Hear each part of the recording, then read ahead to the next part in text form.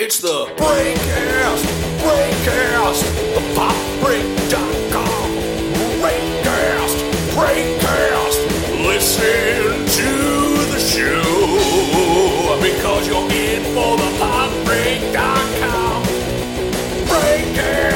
Breakcast, oh yeah.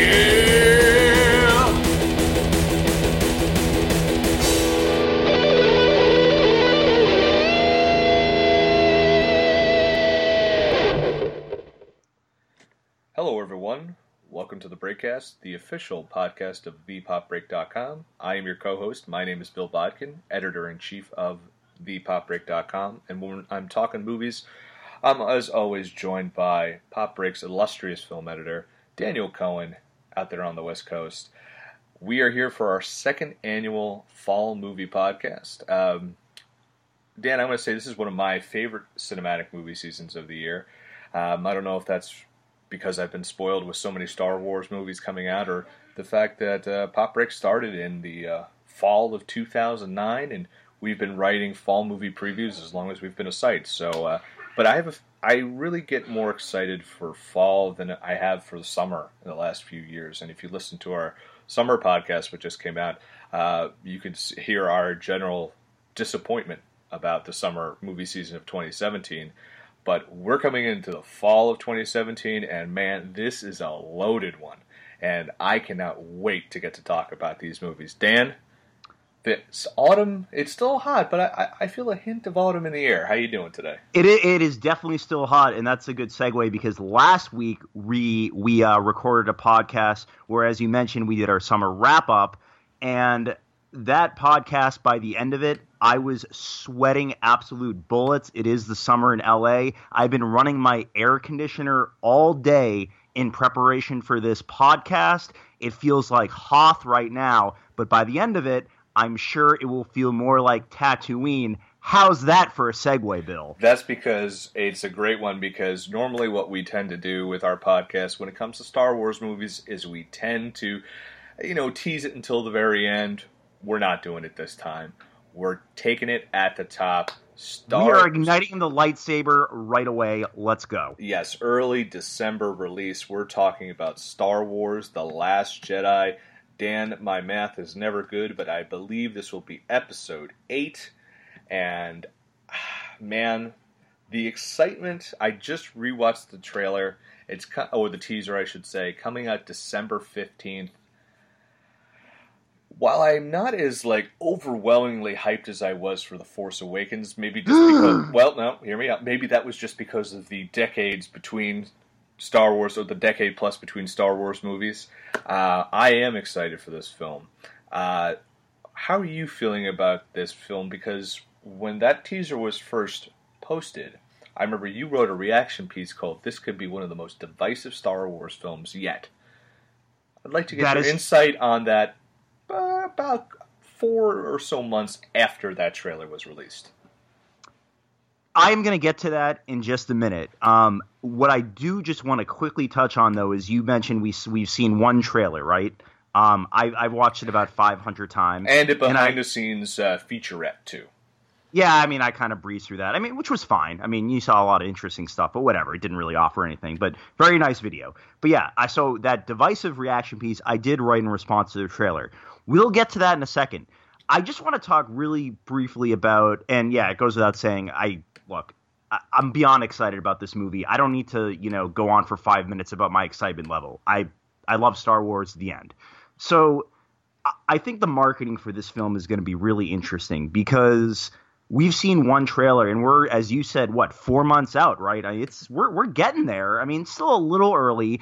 I do think we're going to get one more trailer, and honestly, I think that's going to be it. I really think that the marketing for this movie, you want to talk about keeping things quiet and, in just kind of under wraps. They did this whole Entertainment Weekly spread in their fall preview for Entertainment Weekly. And by the way, I didn't read one damn word of it. I never do that either. I didn't do that with Force Awakens. I do not want this. I don't want anything ruined about this movie. It's like I'm a Game of Thrones fan too. That's why we started our Sunday podcast late. that those few episodes have leaked online. It's just like Star Wars. I don't want to know anything. I want to go into it not knowing a damn thing, and I want to be entertained. And I did the same thing with The Force Awakens, and it was awesome. I really didn't know that much going into the movie, and I'm more paranoid about staying away from this one for a couple reasons. First of all, you have the director, Rian Johnson, and Mark Hamill, going online saying, yeah, we urge people to, stay away from the marketing material. I mean, these are people involved in the movie, and they're like, yeah, we understand the nature of the beast, but, we're telling you, stay away. And I think the reason why they're really pushing this more than ever is because I think this is a movie where there is going to be a lot of crazy revelations that we're going to learn about. Yeah. And I think I'm telling you, I have this vibe that it's going to be very, when you look at The Force Awakens, right, which is an incredible movie. But, they weren't, and, I know some of the criticisms of The Force Awakens, they just rehashed stuff from A New Hope. Okay, first of all, people need to get over that. Yeah, they gave information to a droid, and they had to get him somewhere, and they blew up another Death Star at the end. Other than that, I thought they were doing some really different things. And it wasn't a complete, so just get over that. But I think but The Force Awakens was a pretty standard Star Wars movie. I think you would agree, although it was incredible. I love The Force Awakens. I've probably seen that movie at least 14 or 15 times, and I'm actually going to go see it again on Friday as part of a friend's going away party. Well, Friday. Then you got to see it again before Episode 8 comes out, The Last Jedi, of course. Absolutely. Now, here's an interesting question I have for you. Now, in regards to the box office for this film, do you think it could surpass The Force Awakens? No. Well, definitely not domestically. I mean, you're talking about Star Wars The Force Awakens broke $900 million domestically. That's not real life. I can't even. I know, but I can't imagine that happening again, and for a couple reasons. And it actually goes back to that original question that you asked me. This is going to be a Star Wars movie that is going to be divisive because I think they're going to take some real weird chances here, and it's not going to satisfy every Star Wars fan. I think they're going to take some very interesting choices. What do I have to base that off of? First of all, Luke Skywalker.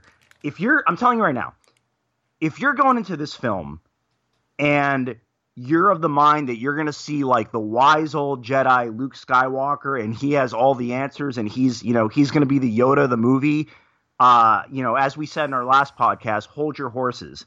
I think this is going to be a guy who, I'm not going to say he's on the dark side or anything like that, but I kind of hinted to in that piece I wrote when the trailer first came out, that he's going to be kind of on the fence and he's not going to be all good and he's not going to be all bad. Well, he has that line. He has the line, exactly, this is the it's time Jedi. for the Jedi to end. And that's the money line, and that is all I need. I don't need to see any other trailers. I don't need to see any other marketing material. That's the money line, and that's all you need to go off of that one line. What's funny about how you said it, because, when we left him in Return of the Jedi, he was a very conflicted character.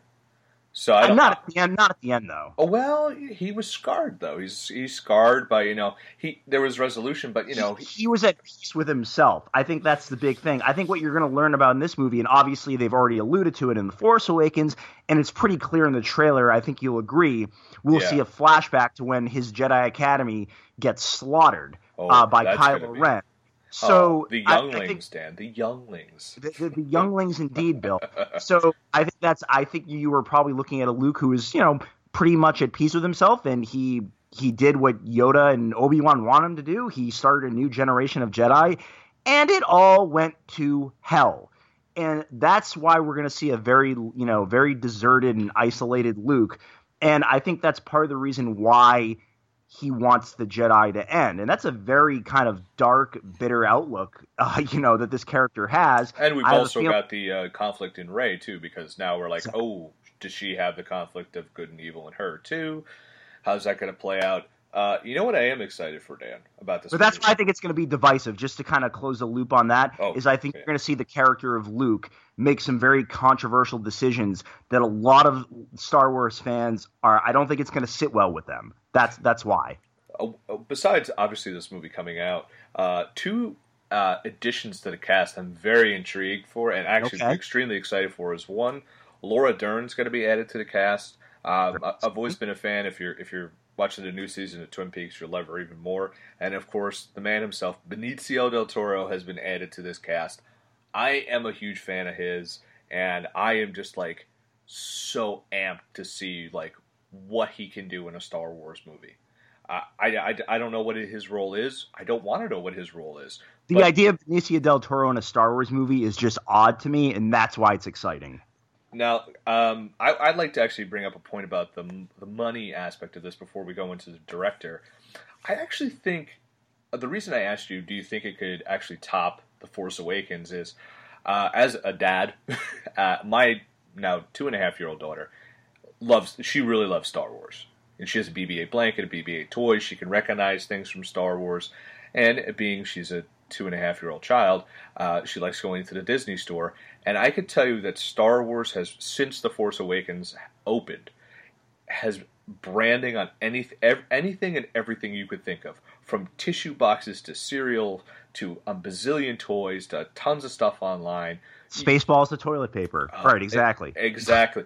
It is because of the Disney hype machine. It is so, I want to say in your face, but it's so ever present that I think that, obviously my daughter's too young to go to the movies, but her cousins, ages 6 and 8, saw The Force Awakens, saw Rogue One, and now they're going to go see this movie. I think they've with The Force Awakens, a new generation of Star Wars fan has been awoken. I see what you did there. I was going to say has risen, and I'm like, well, that sounds a little too spiritual. They're now here, as where I think the beginning wave of Force Awakens box office was all the fans like you and me, and like our older cousins and dads and brothers and sisters and wives and whatever. I think now you have the younger generation who's just like, oh, now I want to go see this. So I have a feeling there's a potential for it to beat Force Awakens because they've they've prepared a new audience and have kept that hype train going with the constant marketing. Everything you said is 100% correct. Here is where I'm a little, and look, I mean, okay, obviously Star Wars: The Last Jedi is going to do very well at the box office, no questions about that. But the only thing I'm saying is, will it match The Force Awakens? I think that we are ignoring the big hurdle that we always see with movie franchises, and that is let's build them up, tear them down. Are we going to get to the point with Star Wars: The Last Jedi where everybody was so in love with The Force Awakens, the hype machine is rolling, full throttle here? Are we going to get a big segment of people who come into this saying like, you know what, it really wasn't that good, and now I'm kind of concerned about Star Wars? We see this happen all the time with movies and franchises, so could that hinder some repeat viewings? And I still think it could. Yeah, go ahead. It could. Yeah, I could see that. I could definitely see that. Do you think Rogue One coming out last year took any luster off of Star Wars, or like make it? Oh, no. Let's not criticize. Let's not go into Rogue One. No. That's not where I was going. So I'm trying to say is like, did it take the something we've spoken about a number of times? Did it take off the specialness, like the aura of a new Star Wars movie is out because we had one last year? We don't know yet because we haven't really seen the effects of it. I mean, look, obviously in past podcasts, I've been banging that drum of the fear of oversaturating Star Wars. I do think there is a huge segment of people like me who just kind of sweep the spin-offs under the rug. And when the episode number comes out, like, that's all that matters. That's all we care about. Episode numbers, Star Wars. And plus, this movie still has the allure of the character of Luke Skywalker, because he was one of the big things that people really wanted to see in The Force Awakens. And spoiler alert, you really don't until the last few seconds. And so this movie still can play that card of, hey, what does Luke become? What is this character like? And by everything you read, and I'm not reading much, he is the big bang of this movie.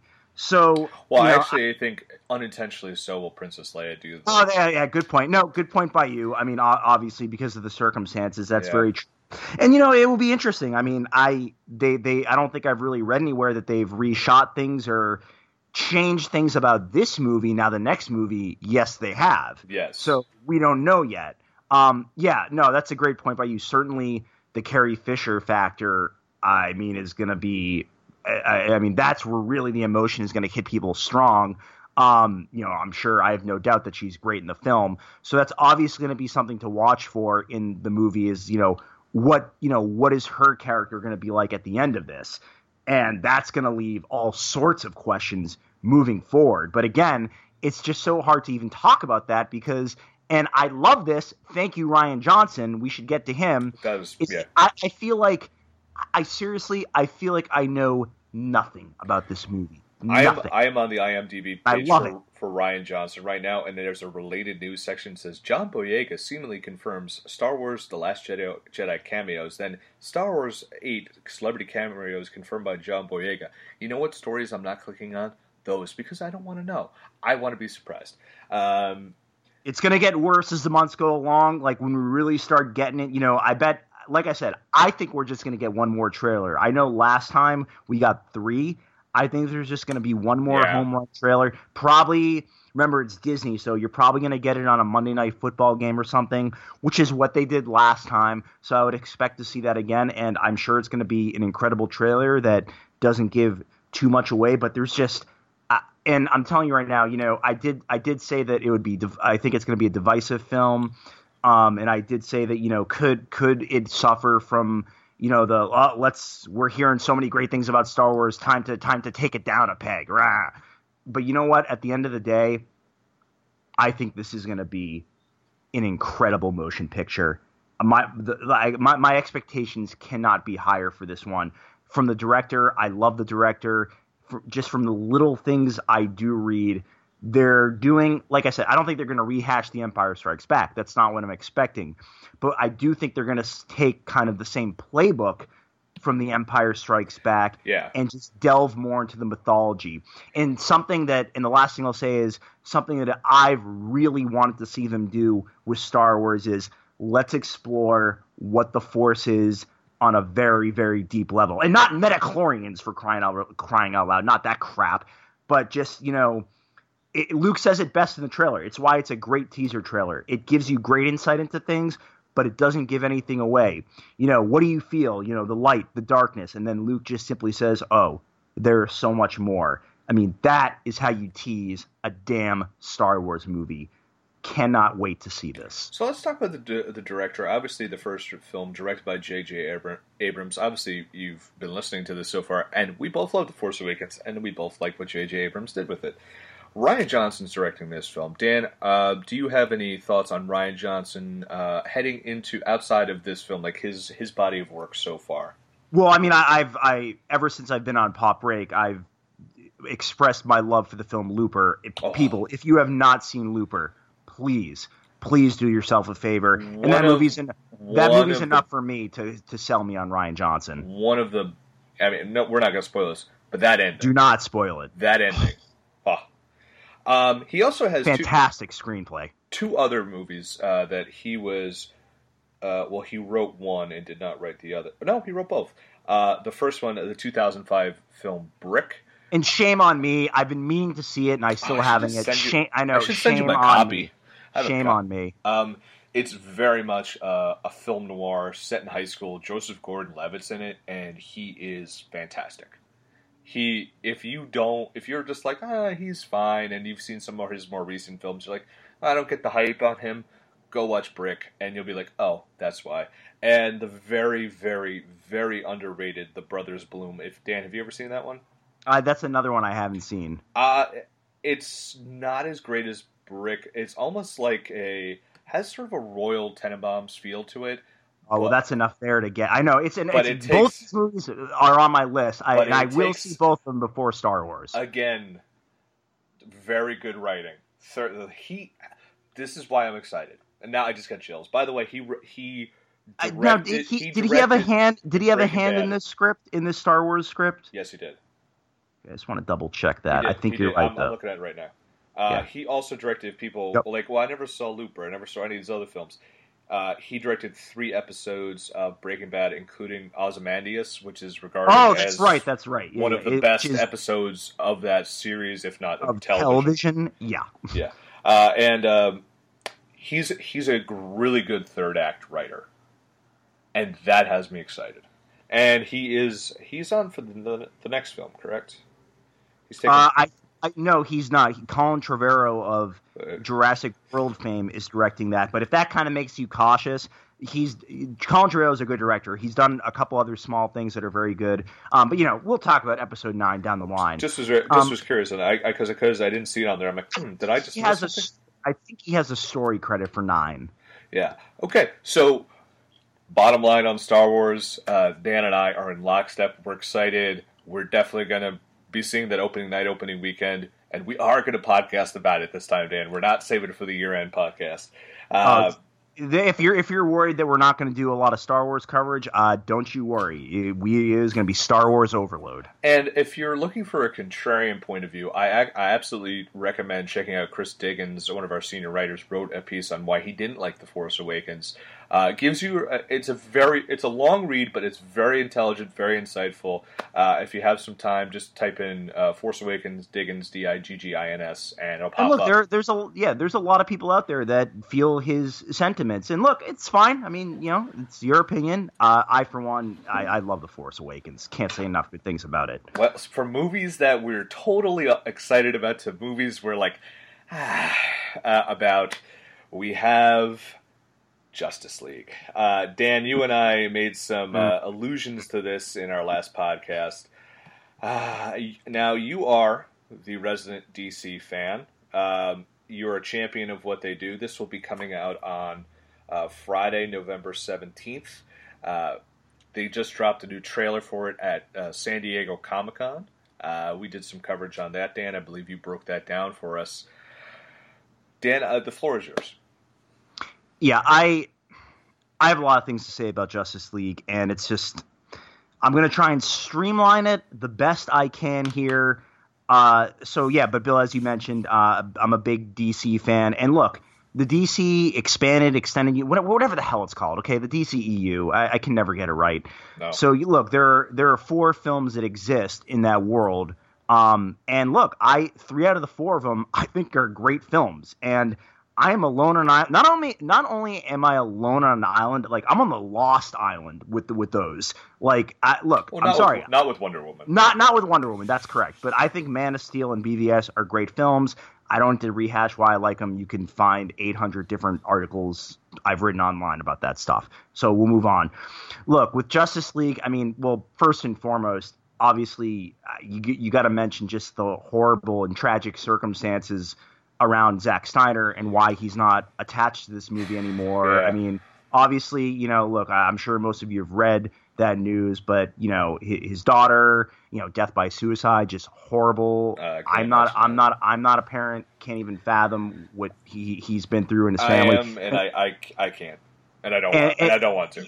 Yeah, we'll move on. But just also one more thing. The producer Deborah Snyder is also attached to the film. So for both of them, they're kind of off the project right now, I believe. Yeah. But look, but again, as far as Zack Snyder goes as a filmmaker, I've made no bones about it. I make no apologies. I'm a Zack Snyder defender.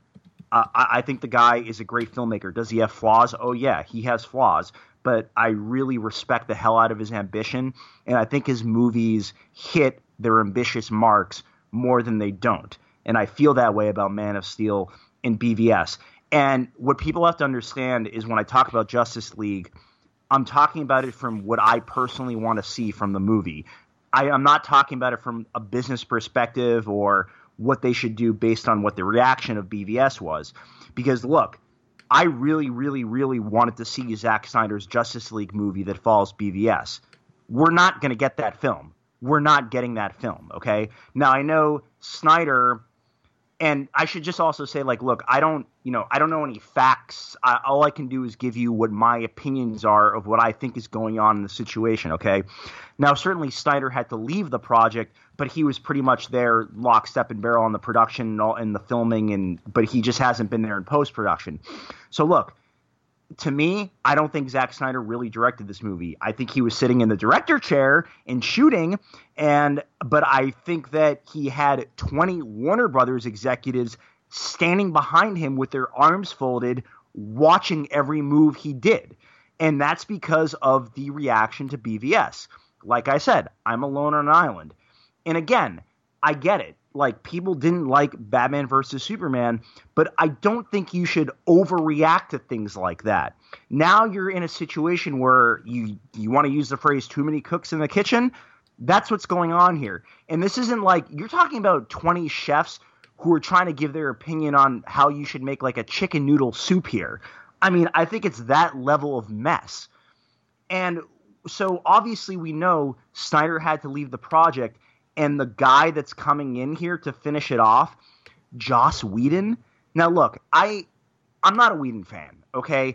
I respect to some degree what he did with the Avengers, because that was a very hard film to pull off, and I can't imagine the pressures that went into that film. So look, I give him credit for that. Is it my favorite movie? It's not, but he made a solid film. Avengers: Age of Ultron, not so much. But my whole thing, this isn't about me being a Whedon fan or not being a Whedon fan. It's just, you bring in Joss Whedon to finish off Zack Snyder's movie. Yeah. Can you think of two directors that are more polar opposite? And that just speaks to the complete mess that I think this movie is in. And I'm not someone who gleams onto rumors and reports and all that crap, but you keep reading about how this movie is like unwatchable and it's a mess and they're just trying to get through it. And sadly, I think that is what's going on. And look, I'm rambling on here, and I say all this to say this is I'm a DC fan and it kills me, but I know what I'm walking into here. This movie is going to be a complete and utter mess. And believe me when I tell everyone listening out there, I want to be dead wrong on this. I want to be wrong as someone as wrong can be. I just don't think that's going to happen. What do I like about the movie? I'm still excited about the cast, which leads me to one other quick thing I just want to mention is, so Zack Snyder has to leave the project. Why would you not just get Ben Affleck to finish it off? And that to me speaks to like what's going on with Warner Brothers in this movie is, did they want him to do it? Did they ask him to do it? It just seems like, Ben Affleck, a stronger director than Snyder, but I think his sensibilities are a little more in line with what Snyder is when you compare him to like Joss Whedon. So why wouldn't you just ask him to finish it off? Who knows? The whole Ben Affleck thing, I'm not getting into that right now. My gut tells me he won't be Batman after this movie, but discussion for another day. So look, at the end of the day, they're talking about all these reshoots they're doing, and like you read about how they want to humor Cyborg up, which makes no sense to me. It does. It does. And I'll tell you. The character is a robot. He's supposed to be this cold, calculating character. That's the whole basis for the character. You know why they're doing that? And I'll tell you why they're doing that. Because Go ahead. The most popular incarnation of Cyborg is when he's funny. And that's I guess that's a better reason than what I'm giving. That's from Teen Titans, especially Teen Titans Go. If anyone watches The Walking Dead, King Ezekiel is the voice of Cyborg on the Teen Titans cartoon and the Teen Titans Go cartoon. And Cyborg is a very, I'm not sure about the Teen Titans, but his popular part in Teen Titans Go is he's a very affable character. Okay, but let me ask you this. Totally get that. So they might be trying. Okay, just because I just popped in my head. What they're trying to do is like, this will appeal to kids. Okay, fine. I get it. And like I said, I get some of this stuff from a business aspect, but let me ask you this. Okay, so a lot of people like that Cyborg characterization, right? Mm-hmm. Now, there are different Cyborg characterizations. Bill, what does your gut tell you? Like, what was the original intention of the characterization of Cyborg in this movie? And now you're in a situation where, fine, maybe the funnier Cyborg is what people like, but it might not fit for this movie, and that's my whole problem. Yeah, I agree, and I think one thing we actually haven't addressed yet is the trailer. That's where I just want to say too, I enjoyed the first trailer that they released. I thought it was solid. I liked a lot of the Aquaman stuff. This last trailer though was garbage, especially the villain. I get a Suicide Squad from this villain. I'm terrified. Well, this terrified. whole thing reeks of Suicide Squad because we all know the horror stories coming out of that thing. Yep. But when we saw the trailer for... I also have another theory I'll throw out there in a second. We saw the trailer in 2016. And we're like, I was like, oh, wow. That's pretty cool. Then when I saw this one, I was like, oh, it's pretty. But wow, I feel like they're actually taking shots and scenes from Guardians of the Galaxy and Avengers. And like almost, it's like the way they're standing, the way certain things are lit. I'm like, I've seen this before recently. It's the same thing. But like JV, and it's just feel like it's trying to do that. And that was the problem. It felt like such a, and to use one of your phrases that pays, it felt very generic. It just felt like, oh, this is another team-up superhero movie that's really... And if you're going to rank that trailer against, like, Avengers, Guardians, and even Suicide Squad, that's, like, bottom of the barrel. Because you mentioned my favorite word, generic, and this speaks to, I think, how much of a mess the movie's going to be is when you get to a point where I think they're trying to play this movie so safe and so generic. Yes. And you know what? They're going so far into that realm, it's going to become a mess. It's going to be the thing that they fear the most. That's what happened with Amazing Spider-Man 2. Sony overreacted to the meh reaction that the first Amazing Spider-Man got, and they were trying to dictate, kind of the direction of what superhero movies were going. They saw that people went apeshit over the Avengers, and so what they try to do is lighten it up and cram all the shared universe Spider-Man crap, and it blew up in their face. I don't think Justice League is going to blow up in their face. I think the box office will be fine. I think this is a movie that they just want to get through. I think they'll get through it. And I have a lot of concerns about the future of DC movies going forward. We don't have to get into that tonight. But look, bottom line for me in this movie, and I'm just depressed as a DC fan. I think I'm walking into a disaster, and it looks, you said generic, you're right on the money. It looks like one of these stories where it's just like, oh, here's a guy, he wants to just blow up everything and CGI. And by the way, we all know, no spoiler here, it's a no-brainer what the big surprise is going to be. They already hinted it in the trailer. I mean, we know what's going to happen. I mean, it's like, come on. Like, I'm not going to get him. I'm not going to get on him for that. And this is actually where I'll credit the marketing to an extent. Is I'm sure it could have been easy. At least like with BVS in that third trailer, they got freaked out and they blew the Doomsday card in the trailer, and that sucked. Mm-hmm. Turned out a little bit better in the movie, in my opinion. But at least they're not bowing down to the whims of the online community who are like, we want to see Superman in the trailer. We want to see Superman. And to their credit, they're at least not showing him in the trailers. So I appreciate that. Here's my question, and this doesn't make logical sense to me. I look at Avengers, and there was a number of Hulk movies, so we already had him established.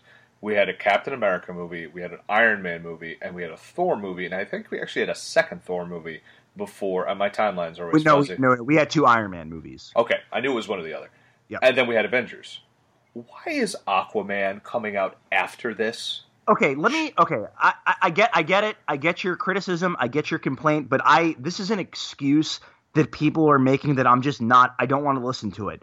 There's not just one way to do a shared universe. No, I just think it was just I understand. Would I prefer to see Aquaman first? Yes, I would. And that's one movie I am excited about. I am too.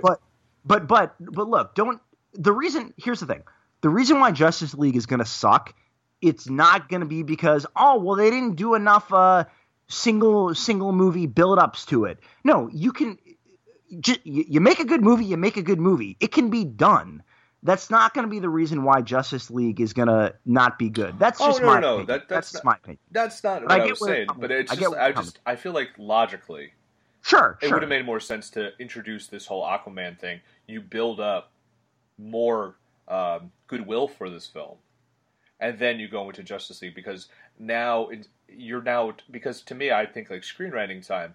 I've introduced. Well, we don't have Superman in it, so we have Batman and Wonder Woman, but now I have to build up these other 3 characters instead of having to build up 2 characters if Aquaman was already had a movie. You know what I mean? So no, I get it, and I said on the Wonder Woman podcast that I think BVS would have been served better had Wonder Woman come out before BVS. I think that would have been interesting. I could see that. And the one, there are 2 things I'll just say that I'm looking forward to with Justice League. J.K. Simmons as Gordon. I mean, can't go wrong there. Nope. That'll be great. And like I said, I do like the cast for the movie, and I am interested. The one thing I really hope they hit strong is Batman's dynamic in working in a team environment. That's where I think you can really get into a good character arc, and you can delve deep into some of the things that I feel like they did with Man of Steel and BVS. But look, at the end of the day, though, I'm just going to end it like this, and then you can tell me how you think this is going to all play out. I think the movie's going to be a mess, and I just hope that I just hope I'm wrong. That's really all I have to say. I don't hold out a lot of faith for it right now. Box office wise, if this negative, I think you know what I think it will do. I think it will do BVS numbers. Maybe, which is fine. Maybe. I mean, see, here's the thing, because I looked at a lot of the reaction online to the trailer, and people really liked it, and so I was like, okay. Yeah. Yeah, people liked it, so I think it has the potential to do well. Hey, but Suicide Squad did really well. I think Warner Brothers shot. I think that if we still get this negative, if we're still getting negative vibes going into 2 weeks out, you know what I mean? I think a lot of those thoughts of I really didn't like Suicide Squad will come back to haunt that people, and they'll be like buyer's remorse. I don't think I want to go, and I think that could hurt it a bit. This movie's still going to make bank. But I think it could impact the negativity. Could really impact the box office. I think if you were giving Warner Brothers executives truth serum, I think they would say if you were to tell me a year ago that Justice League wouldn't make $1 billion, I think they would freak out. Now I think their thinking is, let's just hope we make a little bit of money here. People are excited for some of our future movies like Aquaman. Let's just get through this one and move on. And that's what we should probably do at this point. We are, because it is actually just about 2 weeks prior to the release of Justice League. We're getting Marvel. So this is, I think, one of the first time in a long time, correct me if I'm wrong, that Marvel and DC are going head-to-head in the same month. Obviously, 2 weeks means a lot in the box office these days. But this is the first time we're really going to see a Marvel heavy hitter and a DC heavy hitter in the same month doing battle. And the Marvel movie is Thor Ragnarok, coming out on Friday, November 3rd. This is the 3rd Thor film. Dan, if you wouldn't mind, as I'm more of the Marvel guy, I guess, I would like to just take a moment with my thoughts on Thor. Yeah, go for it. Yeah, so I don't like Thor. Wait, either of them or the character? Okay, or the movie? No. I've always been a fan of the comic book character. I actually like Chris Hemsworth as Thor. I know. I like him as Thor. I think he fits the part. The writing is another story. So the first Thor movie I saw in the theater with Pop Break senior writer Logan Fowler and my wife. And I thought it was half of a good movie. I thought Kenneth Branagh was like, okay, I'm going to make a Kenneth Branagh film here in Asgard. And I thought that part was actually pretty good. And then he got to Earth, and he's like, oh, I've got to make this kind of fish out of water, very generic story, and Hemsworth and Natalie Portman have to have chemistry. They kind of don't. And I felt like half the movie was like, oh, this is pretty good. Half the movie was, this is crap. Then we got to Thor, but I forgave it because I'm like, the good stuff outweighed the bad. Then we get to Thor, The Dark World, or whatever it's called, because I'm never going to watch that movie again, because it's an unmitigated dumpster fire, and it's one of my least favorite Marvel Cinematic Universe films ever made. It's just so forgettable and so bad. I am not huge on Thor solo movies. Chris Hemsworth as Thor is best served in doses, in my opinion, and that's why I think he worked well in Avengers. Dan, obviously, we disagree on that. However, this trailer heartens me a little bit to the Thor franchise because, one, you've got one of the premier actresses of our time, and Cate Blanchett in it, and I'm a fan. And her scenes, just her, what could be very campy lines, she destroys them in the best way possible. Obviously, I like Tom Hiddleston as Loki, so a little team up in there, I enjoy that. And do I think this will be a great Marvel movie? I've heard the rumors, it's going to be like a buddy movie. It's like 48 Hours meets Midnight Run, obviously PG-13. But, you know what? I'm not even sure I'm going to see this in a theater. I think this will be probably the best of the Thor movies, in my opinion, but that's like saying I'm the world's tallest little person. So... Look. I know you thought I was gonna probably wax poetic about it, but no. I really didn't have any clue about how you thought about this one. We really haven't talked about it at all. Look, I actually like the first Thor quite a bit. It's actually one of the better Marvel films. If you go back to the bowels of Pop Break, I write a glowing review of it. And I kind of made a noise when you said Chris Hemsworth as Thor. I think in that first one he's really good, but that's because of Kenneth Branagh. That's why stuff in Asgard's great. Everything else is crap. I wouldn't say that. I think there's some good stuff there. I disagree. But look, I'm not saying it's like this amazing film, but I actually enjoyed the first Thor quite a bit. And yeah, Thor: The Dark World, even Marvel fans will tell you it's kind of one of the bad ones. But I mean, I don't want to get too far off the rails, but part of the reason why the perception of the Marvel Cinematic Universe pisses me off is because I think Thor: The Dark World got a pass from Marvel fans. But beside the point, okay, I'm just going to say this about Thor Ragnarok. You know, Iron Man 3, fool me once, shame on you. Doctor Strange, fool me twice, shame on me. I'm not getting fooled here. The trailers are good, and I like a lot of what I see in the trailers, especially the second one with the music. I think is pretty cool. Obviously, the cast is stacked. I mean, I don't think anyone would disagree with that. But I'm just going to say very simply, the end of the first trailer is all I needed to know. You had an aneurysm. I did. It's yes, I know him from work. That is the most Marvel line in the history of the world. And I just from there, I was enjoying the trailer. I was like, could this actually be good? And I'm like, nope, forget it. Not getting suckered in. It'll be perfectly entertaining. Hopefully I'll like some of the performances. I'm very, very much looking forward to what Jeff Goldblum does in this movie. Yes. His character looks great, really wonky and funny, but I mean funny in a good way. He should be funny. My whole thing is I don't think Thor and Hulk in a buddy movie, why, like, what is the comedic value there? Because I don't feel like it fits for the characters. That's my whole thing with Marvel. Guardians, humor fits. A character like Deadpool, humor fits. Even Spider-Man Homecoming, I wasn't a huge fan of that movie, but, that character should be funny. I don't think Thor should be funny. I don't think Hulk should be funny. But it's Hulk like, why are we talking about a 48 hours relationship? To me, that's taking, let's Marvelize it and not doing what I feel is best for the characters. Now, I'm sure there's a lot of Marvel fans screaming at their computers right now saying, Dan, I can give you 20 stories where you're wrong. Like, that's fine. That's my opinion of the situation. And you said, Tom Hiddleston is Loki. I am so over this character. And when he pops up in the second trailer doing his little surprise, this will be fun. I'm so sick of that character, the snark overload. I want to jump out a window.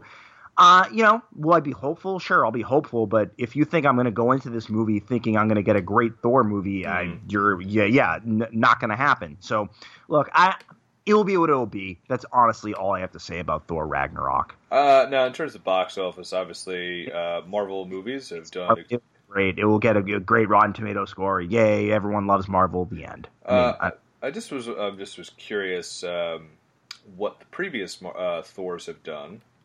But that's my whole thing is like The Dark World. I think it was in the 60s. And while that's one of their lower movies, I'm sorry. The fact that Thor: The Dark World has a fresh rating. Oh no, I was looking at just the money. Sorry. I don't understand why Thor: The Dark World would have a 60. That should have a 12. Yeah, exactly. And that's I mean, look, I like I said, I don't want to go off the rails here, but the pass that some of these Marvel movies gets. Avengers Age of Ultron got the same pass as well. Slightly better movie than Thor: The Dark World, but I think that movie's awful. So I'm going to tie back to Justice League for a second. So, first Thor movie grossed in at $181 million. Second one was about a little bit of an uptick to a $206 million. This is all domestic, by the way. I think worldwide the second Thor was like 645, something like that. Yeah, I can tell you in 1 second. It was 644. Wow, you were really close. 644.5. The first Thor had 449. Okay, so it was a hell of an uptick internationally. Do you think, given so I have a feeling it's going to be in the $200 million range, and in terms of receipts, roughly. I don't know if it might top it. I don't know. I don't know how much Hulk adding to it will give. I think this movie is going to make bank. Do you well, given this year's box office receipts, it doesn't have to be make that much to be in the top 5. My question is, do you think Thor coming out 2 weeks before Justice League will impact Justice League money, just because it's like, okay, I just saw this comic book movie, I'm going to have to jump to another one, especially if there's more negative vibes in press? No, because at the end of the day, I mean, it's a worthy point to bring up. At the end of the day, look, we all have our concerns about Justice League, but bottom line, it's a movie that has Batman in it. So let's pump the brakes. Nope, just curious. So let's talk about a movie we're actually both excited for, and that is, oh boy, here we go. Dan I know he's excited for this one. He has been talking about this movie for well over a year. It is an October 6th release, Blade Runner 2049. The long, never thought it was going to happen sequel to the original Blade Runner.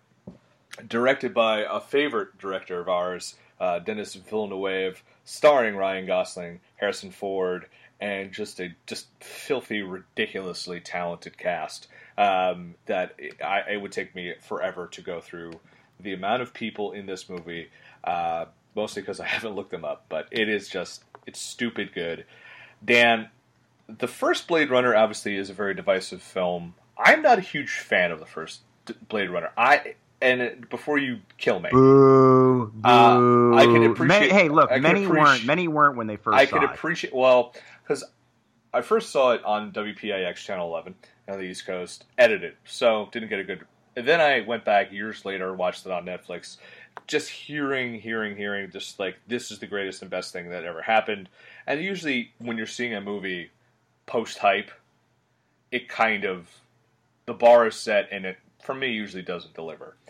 But this one, man, just looks out of this world good. No pun intended. And by the way, that rest of that cast, if you're curious, Dave Bautista, Jared Leto, Mackenzie Davis, Edward James Olmos, Lenny James from The Walking Dead. Did you get Robin Wright? And Robin Wright. Yeah. That's a hell of a cast. I mean, and the director, you and I both love this guy. Dan, what do you think? Now, like I said, Blade Runner is a beloved movie. Do you think that automatically means big box office? Or is this movie going to have to work for it? I'll get to the box office in a minute. I'm actually, as you talk glowingly about Blade Runner, as you should, I am actually trying to look for a tweet that I sent out a long time ago that I will be referencing a little bit later. Little tease for everybody. I'm just going to say this. I'm worried. My hype for this movie is way too high. Yeah. I'm a little worried. I look at these trailers, and the word that just keeps coming back to me is cool. This movie just looks so damn cool. And yes, I am someone who's a big fan of the first Blade Runner. And when they first announced this, of course. So the cast speaks for itself. But when they announced this movie, I threw up my hands. I'm like, don't do this. Why are you tempting this? Just stay away. There are some things that should just be left alone. And Blade Runner, I felt like, was one of those things. I did too. But as I kept reading about it, and then you get the director, and I was like, hey, that's a really good director. Like Sicario, that was a really good movie. Prisoners, this guy's got a good track record. Ryan Gosling, really well. Okay, I'm paying attention now. Harrison Ford's back. That's cool. The cast started creeping. You kept bringing up the cast. Jared Leto, thank God. Let's wash away his Joker performance as soon as we possibly can. He's a great actor, but and you know what I'm going to say here, where the hype train, when I dove on board full blast, was after I saw Arrival. which is Yes. my favorite Yes. movie of 2016. The first thing I said after I watched Arrival was, this is my favorite movie of 2016. But the next thing I said was, I cannot wait to see what this guy does with Blade Runner. You just watch these trailers, and this is another one, kind of like Star Wars, where you don't really know too much about it. And that's great. I mean, really what you know is this guy, Ryan Gosling, he seems to be a Blade Runner, and he has to find Harrison Ford to talk to him about something. That's pretty much it. And I'm fine with that. I really, the comparison I kind of keep going back to when I evaluate this movie, and then I'm going to get to your box office question, is I get a Mad Max Fury Road feel. Exactly.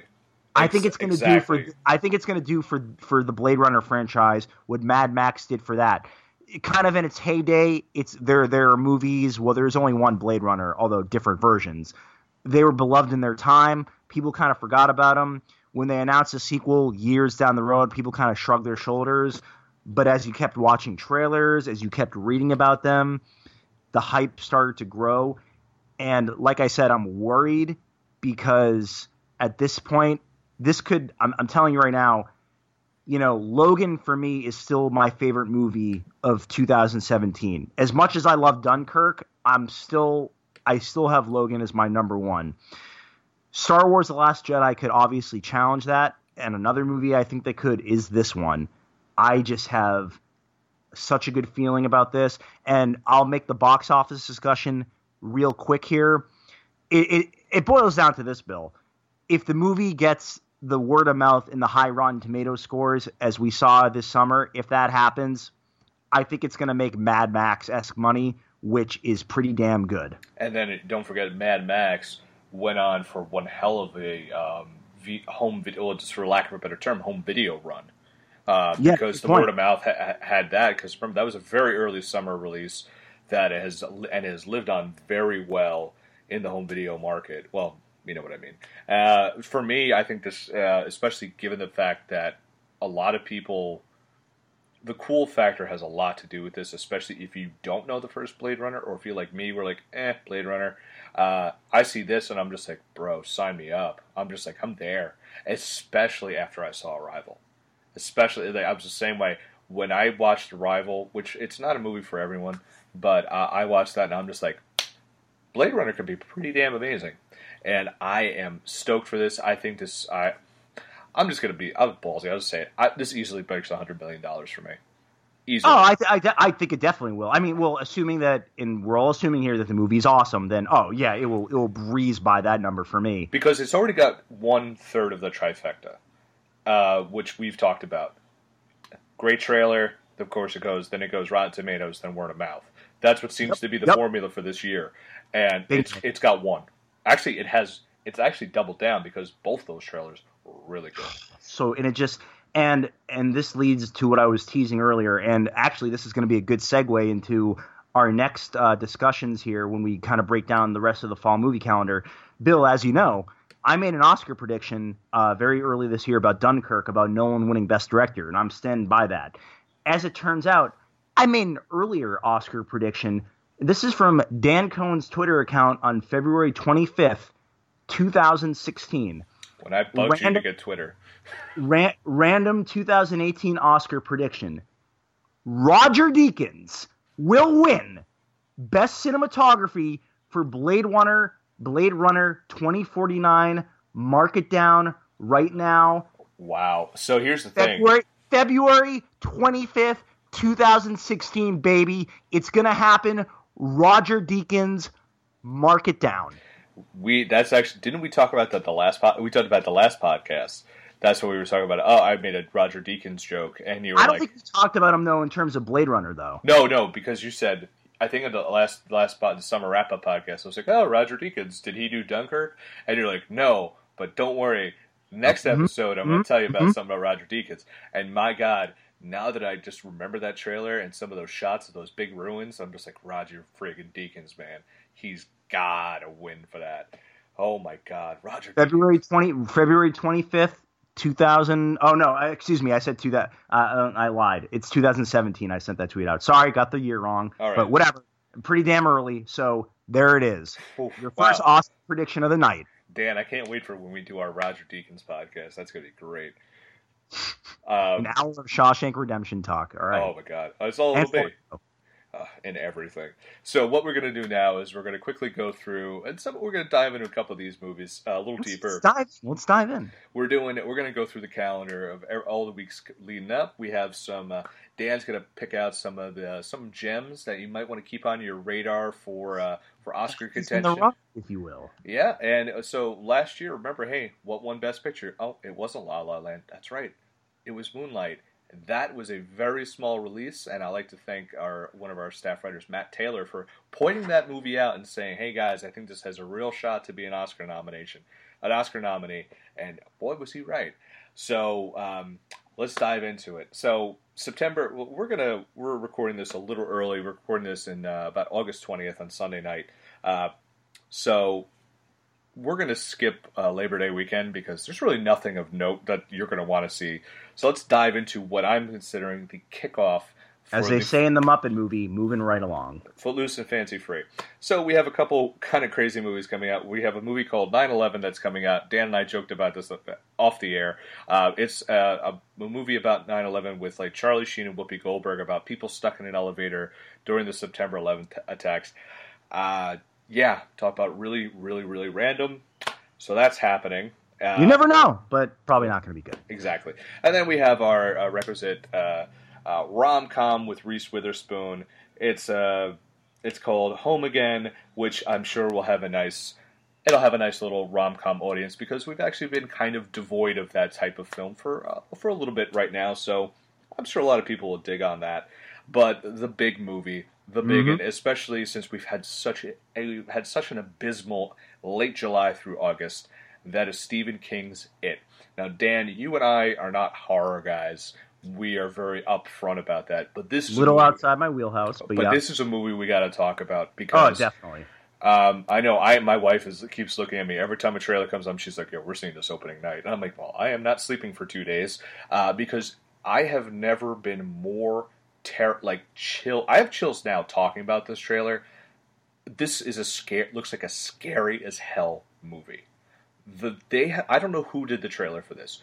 Whoever they did, they should win an Oscar for this freaking trailer because it like broke records with how many views it got. Well, here's the thing: it's a Warner Brothers movie, and the one thing you can say about Warner Brothers, man, they know how to make a trailer. Yeah. I mean, my God. But this one is just every version of this trailer I've seen has scared the poop out of me because it is just like it's just terrifying. And we've actually seen Pennywise now, and it's still terrifying when you keep seeing him. Right. This movie is going to make last year I made a terrible prediction saying the Blair Witch Project was going to make money. It didn't. I'm planting my flag on this for a monster, no pun intended, well maybe pun intended, monster box office on this one. This movie is going to scare the crap out of people, and if it's as scary as the trailers say, the word of mouth on this thing is going to be gigantic. And this is going to have a couple week run because it's it's September. September's not a great month. We saw this with Sully last year. Sully had a 2 or 3 week run at the top of the box office with good money. Perfect time of year. I mean, there's nothing right now. I mean, this is the next big thing. And Bill, I can prove to you that the box office is going to be amazing. Is that, like you said, I'm not a horror guy. I really don't see horror movies. I'm seeing this thing. I'm probably going to go opening weekend. I'm interested. They got me. Yeah, these things are terrifying as hell. I think I've seen bits and pieces of them. Like it was like a mini series, right? It was a 2-part ABC miniseries, and for those who are not familiar, this is actually going to be a 2-part film. Right now, we have really. I didn't know that. So it's a 2-part film. This is based on The Kids, and actually, there's a great piece by Ann Hale and Tommy Tracy, 2 of our horror aficionados on Pop Break right now, about they do stunt casting for the second half of the movie. One of the actors who they mentioned has been actually talked about is Jessica Chastain. So they're adults in the second. All right, got it. That's right. Yeah, okay. The most recognizable kid in this part is Finn Wolfhard from Stranger Things.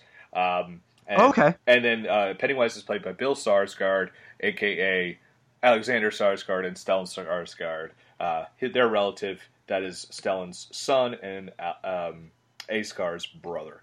Unless I'm completely wrong. There you go, the Skarsgård family wrap up. Yeah, podcast.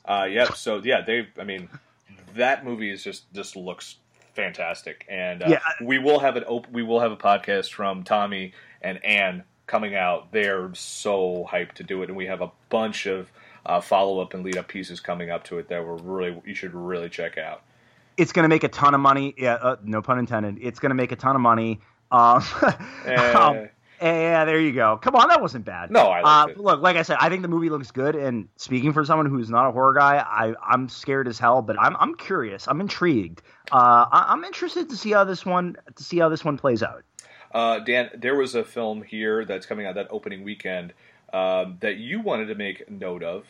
Well, yeah, I'm going to be doing this just across the board, guys, as we go down the calendar. These are just going to be the Dan Cohn quick hits, like just Oscar alerts. Not saying these movies are going to win Oscars, but just kind of keep them in the back of your mind. There's conversation going to be had. Exactly. So this is a limited release one, Rebel in the Rye. As you can probably tell, it's basically about Salinger, kind of the time leading up to him writing Catcher in the Rye.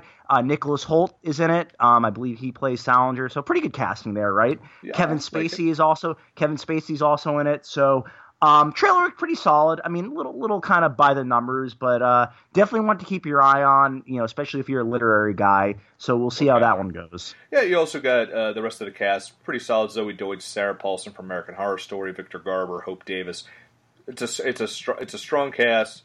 Directed by Danny Strong, who is known for he's done more television stuff, and so yeah, keep your eye on that. And here's one, Dan. I'm just going to throw this out there because we're actually got an advanced screening to this, which could be up in the documentary Oscar category, and that's a film called School Life. It's about an Irish boarding school. I know they're nice people at Amazon gave us a screening, so it's getting a lot of buzz. So hey, keep that up. Well, if you're in an Oscar pool, hey, maybe put a quarter on that. You know what I mean? Well, the documentaries last year kind of made a lot of noise, so definitely interesting to bring up. Okay, they're growing. So now we move on to September 15th. We got a big one coming up, and this one is Mother. And that is the new film from my boy, Darren Aronofsky. He's my boy, too. Oh, well, he made I'll talk about that. One of my favorite movies of all time, The Wrestler. Which it's definitely probably in my top 20, top 25. I think that's his best film. The Wrestler is extraordinary. If you haven't watched it, I still think Mickey Rourke should have taken it over Sean Penn. But Milk was very good, so I can't complain too much. Cast for this film, amazing. Here's just the top billing. Jennifer Lawrence, Domhnall Gleeson, Michelle Pfeiffer, Javier Bardem, Ed Harris. Thank you, Javier Bardem, he's had kind of a rough patch here with a lot of crap, so it's good to see him in a Darren Aronofsky movie. And Bill, yeah, I am a huge Aronofsky fan. He's definitely in my top 5 of working directors right now. I loved Noah. I don't care what anyone says. I didn't see it. So awesome. This trailer I actually watched right before the podcast. Wow, it's a very. This is a very odd film in a good way. Like, I felt very uncomfortable. Yeah. It's very Aronofsky. I will say I thought the trailer was really, really good. Yeah. I wasn't blown away. And one thing, just whenever you have movies that come out in September and you think they could be kind of Oscar-y movies, it is a little bit of a red flag when they get the September release. We'll see. I'm sure, look, Aronofsky, I don't think he's ever made a bad movie. He always delivers quality. It's kind of like win, lose, or draw with Darren Aronofsky. He's always going to leave you with something to think about. And can I just say this, too? Yeah, okay, Jennifer Lawrence is in this. Will there be Oscar buzz? Maybe, maybe not. Okay, look, are we over the whole I'm sick of Jennifer Lawrence factor? I think she's got like one or two other movies coming out this year. Suffer the sins in Passengers. It wasn't a good movie. She correctly, we berated the film for it. And so can we, get over this now? She's a great actress. Let's just appreciate her talent. By the way, I think this will be the movie that happens for. But yeah, I think pairing her with Darren Aronofsky is a match made in heaven. And yeah, Javier Bardem, Ed Harris, can't wait to see how this one plays and out. Michelle Pfeiffer, who we will be talking about a little later in another movie that is getting a little bit of buzz. Then we have a drama thriller called All I See Is You. That's going to be starring Blake Lively, Danny Houston. I'm not giving this one too much credence. An interesting movie coming out is called American Assassin. Michael Keaton. Not blown away by the trailer. Very generic. I mean, look, it's Michael Keaton. We'll see, but eh. Yeah, it's your September action movie. Hey, don't read too much into it. Then we move on to Friday, September 22nd, where we have the. I feel like we've talked about this movie a few times in previous podcasts. A Friend Request. I feel like we talked about this last wasn't this fall. in like our podcast like 3 years ago? What do you like?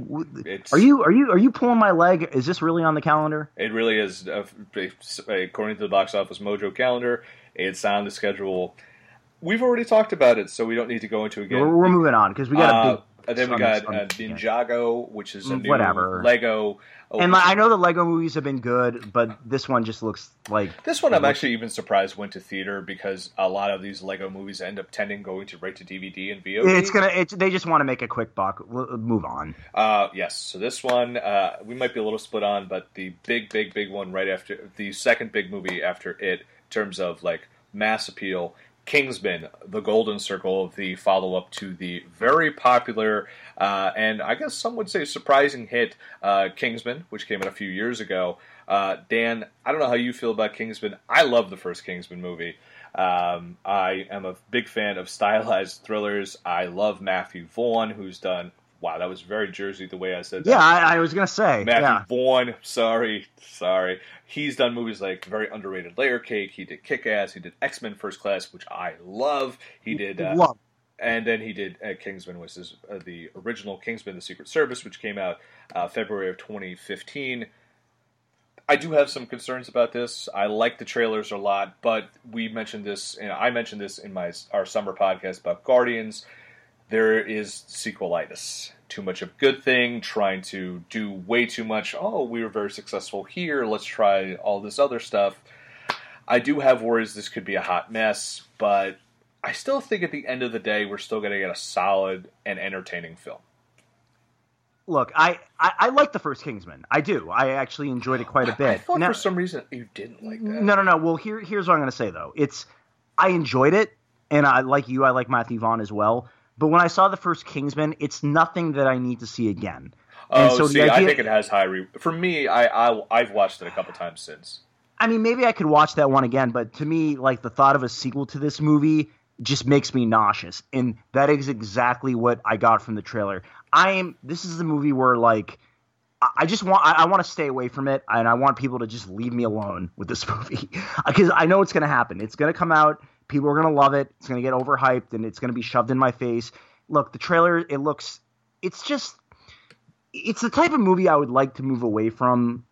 Overly stylized, over fun, over hyperactive, overly edited. You just watch those trailers, and the word that just keeps popping into my mind is obnoxious. It's obnoxious. It's just so in your face. I get it. The cast is stacked as hell.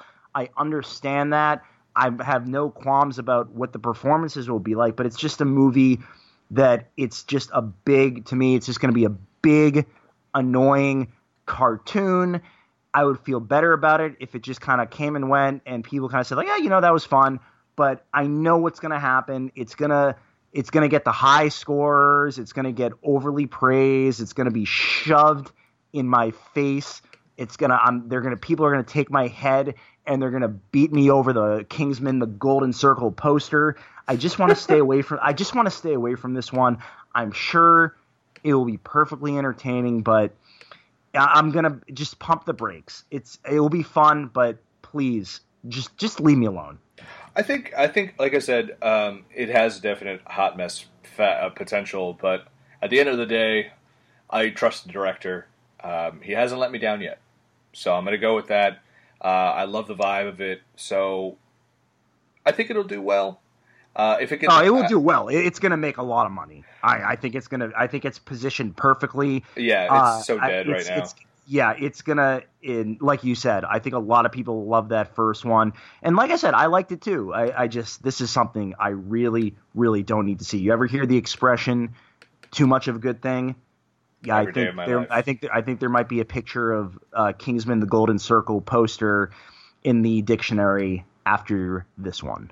Okay, then we come up to an interesting one. Definitely keep your eye on for Oscar time. It's called Battle of the Sexes, starring Emma Stone, Steve Carell, Elizabeth Shue, Sarah Silverman, Alan Cumming, and Bill Pullman, amongst many, many, many, many people. Yeah, man, this is the true story of 1973 tennis match between world number one Billie Jean King, played by Emma Stone, and ex-champion and serial hustler. I didn't know he was a serial hustler. Bobby Riggs. I believe that is played by Carell. Yes, it is. Man, like, I know it has it's a dramedy right now. Whereas this Emma Stone and Steve Carell together again. I like it. I think this movie could. This has a lot of potential. You're forgetting the most important part too. Directors, Little Miss Sunshine. So a lot of kind of high end talent on this one. And they really broke Steve Carell. I mean, in my opinion, they broke him as a dramatic actor. Man, I gotta say, Steve Carell, this guy, he has really been hitting his stride the last few years. This guy, I was kind of. This is coming from someone who like 8 years ago was kind of an Steve Carell fan. But his dramatic work, and I know this is sort of comedic as well, but, you know, what he did in The Big Short, he was excellent in that film. And his performance in Foxcatcher is one of the best performances I've seen in the last 5 years, right up there with J.K. Simmons and Whiplash. This guy can just flat out act. And then, of course, this Rose Brick in Anchorman. I mean, he's great. I mean, look, he's perfectly funny in that movie, but no, his drama or dramedy, whatever you want to say, he has been lights out the last couple years. Emma Stone, I mean, I don't think we need to. I think we all know the deal with Emma Stone. I mean, just firing all cylinders right now. Yeah, I think this one looks great. Definitely could get some Oscar buzz. Like I said, though, just a little weird that it's opening in September. But it is limited release in September, so we'll see. Okay, then we move on to the end of the month. We're going to get with American. One more thing. Sure. Actually, I just want to bring up quickly on this month. Little Oscar alert. Stronger. So Bostonians will know about this one. This is another movie that is based on the events of the Boston Marathon from 2013. You know, I liked Patriots Day a lot. I gave that movie an extremely favorable review. I wasn't shocked by the reaction in the box office that it got. I don't think people were ready for it. I think it was a little too soon. Where Stronger plays a little bit differently is it's more centered on one specific character. I mean, he's based on a real person, obviously. Jeff Bowman, who lost his legs in, I believe, in the marathon. I think that's what this is about. It's based on a book that I think he co-wrote. But, you know, I got to be honest with you. I actually don't think the movie looks that great. It just kind of very... Yeah, a lot of reaction to the trailer was very meh. But what you have to keep an eye on, and I'm not going to guarantee it, but Jake Gyllenhaal is getting an Oscar nomination. So that's why I really want to bring it up. And that guy is one hell of an actor. So just be on the lookout for that. As a movie, And by the way, just so you guys know, the person who directed this, we're not exactly talking about a lot of stout work here. He did do Pineapple Express, which I think is kind of his big claim to fame. But he also did The Sitter, Your Highness, and Our Brand is Crisis. So not exactly a very strong laundry list here. But Jake Gyllenhaal looks great. Okay, so now let's move on to the end of the month. We're going to get the... I'm going to touch very briefly on this since I saw a trailer for it. Flatliners, which I don't know if it's a sequel or remake to the early 90s film. Not like Alan Page, but looks whatever. Yeah, this was an early 90s film that had Julia Roberts, Kiefer Sutherland, and a whole bunch of people. This looks like garbage. And then a movie I just watched the trailer for, which I think could be pretty darn good, but given a release date, I'm not sure, is American Made with Tom Cruise. I like this trailer. It's okay. I don't know. I want this to be great. It's Doug Liman, who he did well with Doug Liman in Edge of Tomorrow. To be fair, that trailer was also garbage. So maybe it's just Doug Liman movies just don't get good trailers. I want this movie to be great. Believe me. As you come on. We've talked about this. Both big Tom Cruise fans. He did The Mummy. It is what it is. So hopefully, maybe this can be a little bounce back for him at the end. He's got to do something that's not called Mission Impossible that does well. So let's hope this does it for him. I just wasn't blown away by the trailer. I thought it looked generic, fun, but not amazing. Let's get a little Oscar talk here. One that you don't have on your list, but I think possibly could be a sneaky one you got to watch out for is a movie called Lucky. It's with Harry Dean Stanton. I could definitely see the actor John Carroll Lynch, who played Twisty the Clown in American Horror Story. He was also Marge's husband in Fargo. He's directing this film. This could be I could see a cumulative Oscar consideration for Harry Dean Stanton. Sorry, say that? It's also in The Founder, the McDonald's Michael Keaton movie. That's correct.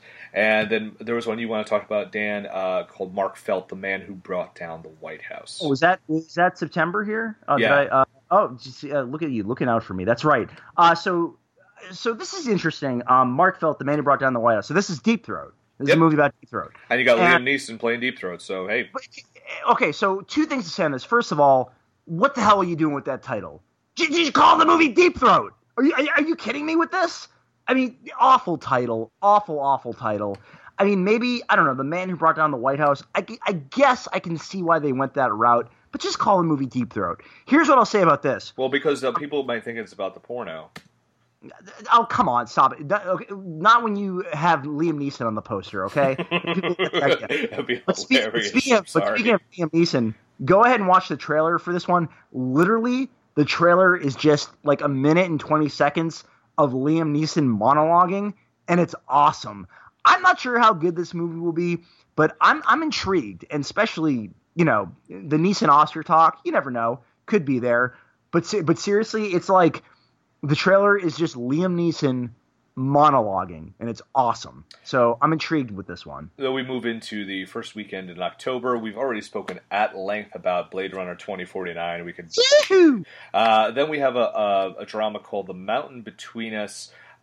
Keep this one on your radar. This is it looks like a very small. Well, it's not small, but it's about a plane crash, and Kate Winslet and Idris Elba are stranded on a mountain. Yeah, and it's Idris Elba, so the movie will suck. Let's be honest. Yeah, but it's got Kate Winslet, so you never know.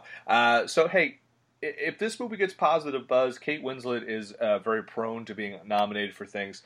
I'm not saying it will be. It's just I think something they're to keep burying on. it. I think no pun intended. I think they're burying this movie in the mountain. I think it looks whatever, and I think the studio knows that, and they're just burying it against Blade Runner, and that's it. That's all you're gonna ever hear from this movie. And if you're wins Best Picture, I'll have that gun in my face. If your parent, the My Little Pony movie comes up, but you already know that. So then we move on to Friday. One quick Oscar alert! I just want to bring on this weekend the Florida Project. Be aware of this one. William Dafoe Oscar buzz. Or Willem in some respects. I said Willem, didn't I? I say you said William. I'm William. He's a Willem. I think I thought I said Willem. Whatever. Willem Dafoe. All right. The guy's a great actor. And there is some Oscar buzz on this one. Small little movie. I just want to read I'm just going to read the description really quickly on this one. Sure. The Florida Project. So he plays a character named Bobby. Set over one summer. This is from IMDb, by the way. Set over one summer, the film follows precocious 6-year-old Monique, I probably butchered that, as she courts mischief and adventure with her ragtag playmates and bonds with her rebellious but caring mother, all while living in the shadows of Disney World. So, whatever. Sounds pretty Oscar-y to me. But if you watch the trailer, Willem Dafoe, it looks pretty strong here. So pay attention to that. Oh, and then there's a movie called... Oh, is this the one? No, that's a different one. Sorry. Never mind. Then on Friday, so we're going to move to Friday, October 13th. We're going to start off with the Jackie Chan Pierce Brosnan thriller. Sorry, I laughed. The Foreigner. I'm sorry, it's just like those two together. I never thought I'd say that. Jackie Chan and Pierce Brosnan in a movie together. You know what? This doesn't look half bad. It's about Jackie Chan is, he's some sort of guy who knows how to handle himself. He has a certain set of skills, and his daughter dies in a bombing, and he confronts Pierce Brosnan, who's a government heavy, who he wants justice, and it slowly uncovers that maybe Pierce Brosnan had something to do with it, and then they get at odds. There's punching and kicking and guns. I mean, it looks whatever. Also interesting to note, the director here is Martin Campbell, who also did GoldenEye, Casino Royale, and if I'm not mistaken, this is actually, I think, his first movie since Green Lantern. So this guy has definitely been in isolation and hiding. We'll see. I thought the trailer was okay. What this reminds Martin me of? Campbell is hit or miss. This reminds me of I didn't realize he directed this film. It reminds me of the Mel Gibson film Edge of Darkness. A very similar vibe to that. Okay. And we'll see. I mean, look, who isn't a Jackie Chan fan? So we root for him. Yep, and Rumble in the Bronx is great if you never saw it. Then there's a horror movie called Happy Death Day. Well, I want to say one thing really quickly on Happy Death Day. I'm not really looking forward to it or anything. Interesting concept, though. It's basically Entertainment Weekly described it as like Groundhog Day, but a horror movie where basically this co-ed keeps reliving the day she was murdered at college. And so, that's the movie. Not a bad little concept, but the movie looks eh. Then there's Oscar alert, by the way, Marshall with Chadwick Boseman.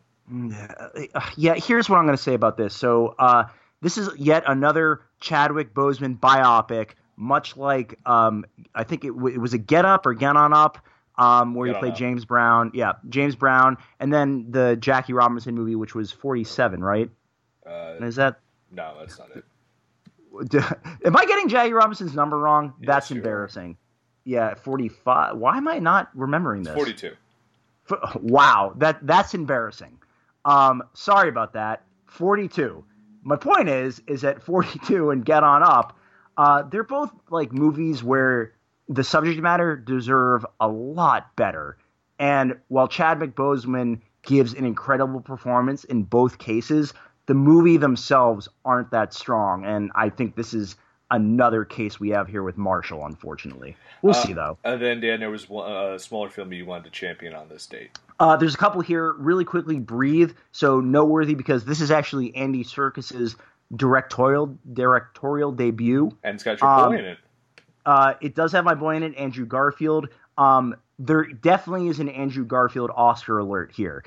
This is a period piece where I believe Andrew Garfield plays a character who ends up getting polio. And if you watch the trailer, it's like screaming at the top of its lungs, Oscar, Oscar, Oscar. So definitely want to watch Garfield for that one. But also noteworthy because Andy Serkis directed a movie. The other one is Goodbye, Christopher Robin. I believe I've seen a trailer for this. Yeah, I think this could... By the way, Domhnall Gleeson is in this, and you're going to hear his name pop up a lot. He's in a ton of stuff this fall. Obviously, most noteworthy Star Wars. But this also has Margot Robbie. And as you can probably glean from the title, it is about basically the guy who created Winnie the Pooh. The trailer is actually pretty strong. I mean, a little schmaltzy, but I was into it. It has a very Finding Neverland vibe, if you remember that one. Probably the last movie that Johnny Depp did that I actually liked. It was a really good trailer. It hits you in the feels. Could definitely come up again. Could definitely come up again at Oscar time. Then we move on to Friday, October 20th. Supposedly, we have a big disaster weather movie called Geostorm, which is directed by Dean Devlin, who is known for a lot of big disaster movies like that. Gerard Butler's in it. Don't know much about it. You could either see this tanking or getting shoved. It's my imitation of the movie. Then you have another movie called The War with Grandpa, which is basically Robert De Niro really likes playing grandpas in movies. Can we move on, please? Yes, we'll move right into Tyler Perry's Boo to a Medea Halloween. That first Medea Halloween movie made a buttload of money. As they always do. Expect the same. There's same kind of different me, Greg Kinnear, Renee Zellweger, Djimon Hounsou. quick behind the scenes Dan Cohen Medea take, if you will. So we're not even going to talk that other movie. That's whatever. But, okay, so Medea last year, I think the first Boo Medea movie came out, and as we like to do sometimes on Pop Break, we like to write articles in conjunction with some of the bigger releases that are coming out. And I had never seen a Medea movie, and I want to kind of watch them all in a row and do like a Medea breakdown piece for Pop Break. For whatever reason, I did watch them, and it actually never came. The article never came to fruition. You have to do it. No, I seriously, I tried to, and it just wasn't jiving. Sometimes it just doesn't come to fruition. Maybe I'll attempt it again. We'll see. By the way, Boo made $73 million and like the second highest grossing Tyler Perry movie. So I just want to say this about Medea. If you have not seen a Medea movie, I'll just say this: they're an experience, and I'll leave it at that. Listen, Tom Hanks said it best when he was on Saturday Night Live. If a movie can make me laugh and pray at the same time, I'm in. More interesting. But let's move on. Okay. Like I said, same kind of different me. That's going to be a fly under the radar type. A movie I just saw a trailer for recently. It was called The Snowman. It's going to be with Michael Fassbender, Rebecca Ferguson, Val Kilmer is supposedly in this movie. And J.K. Simmons with a British accent. Go figure.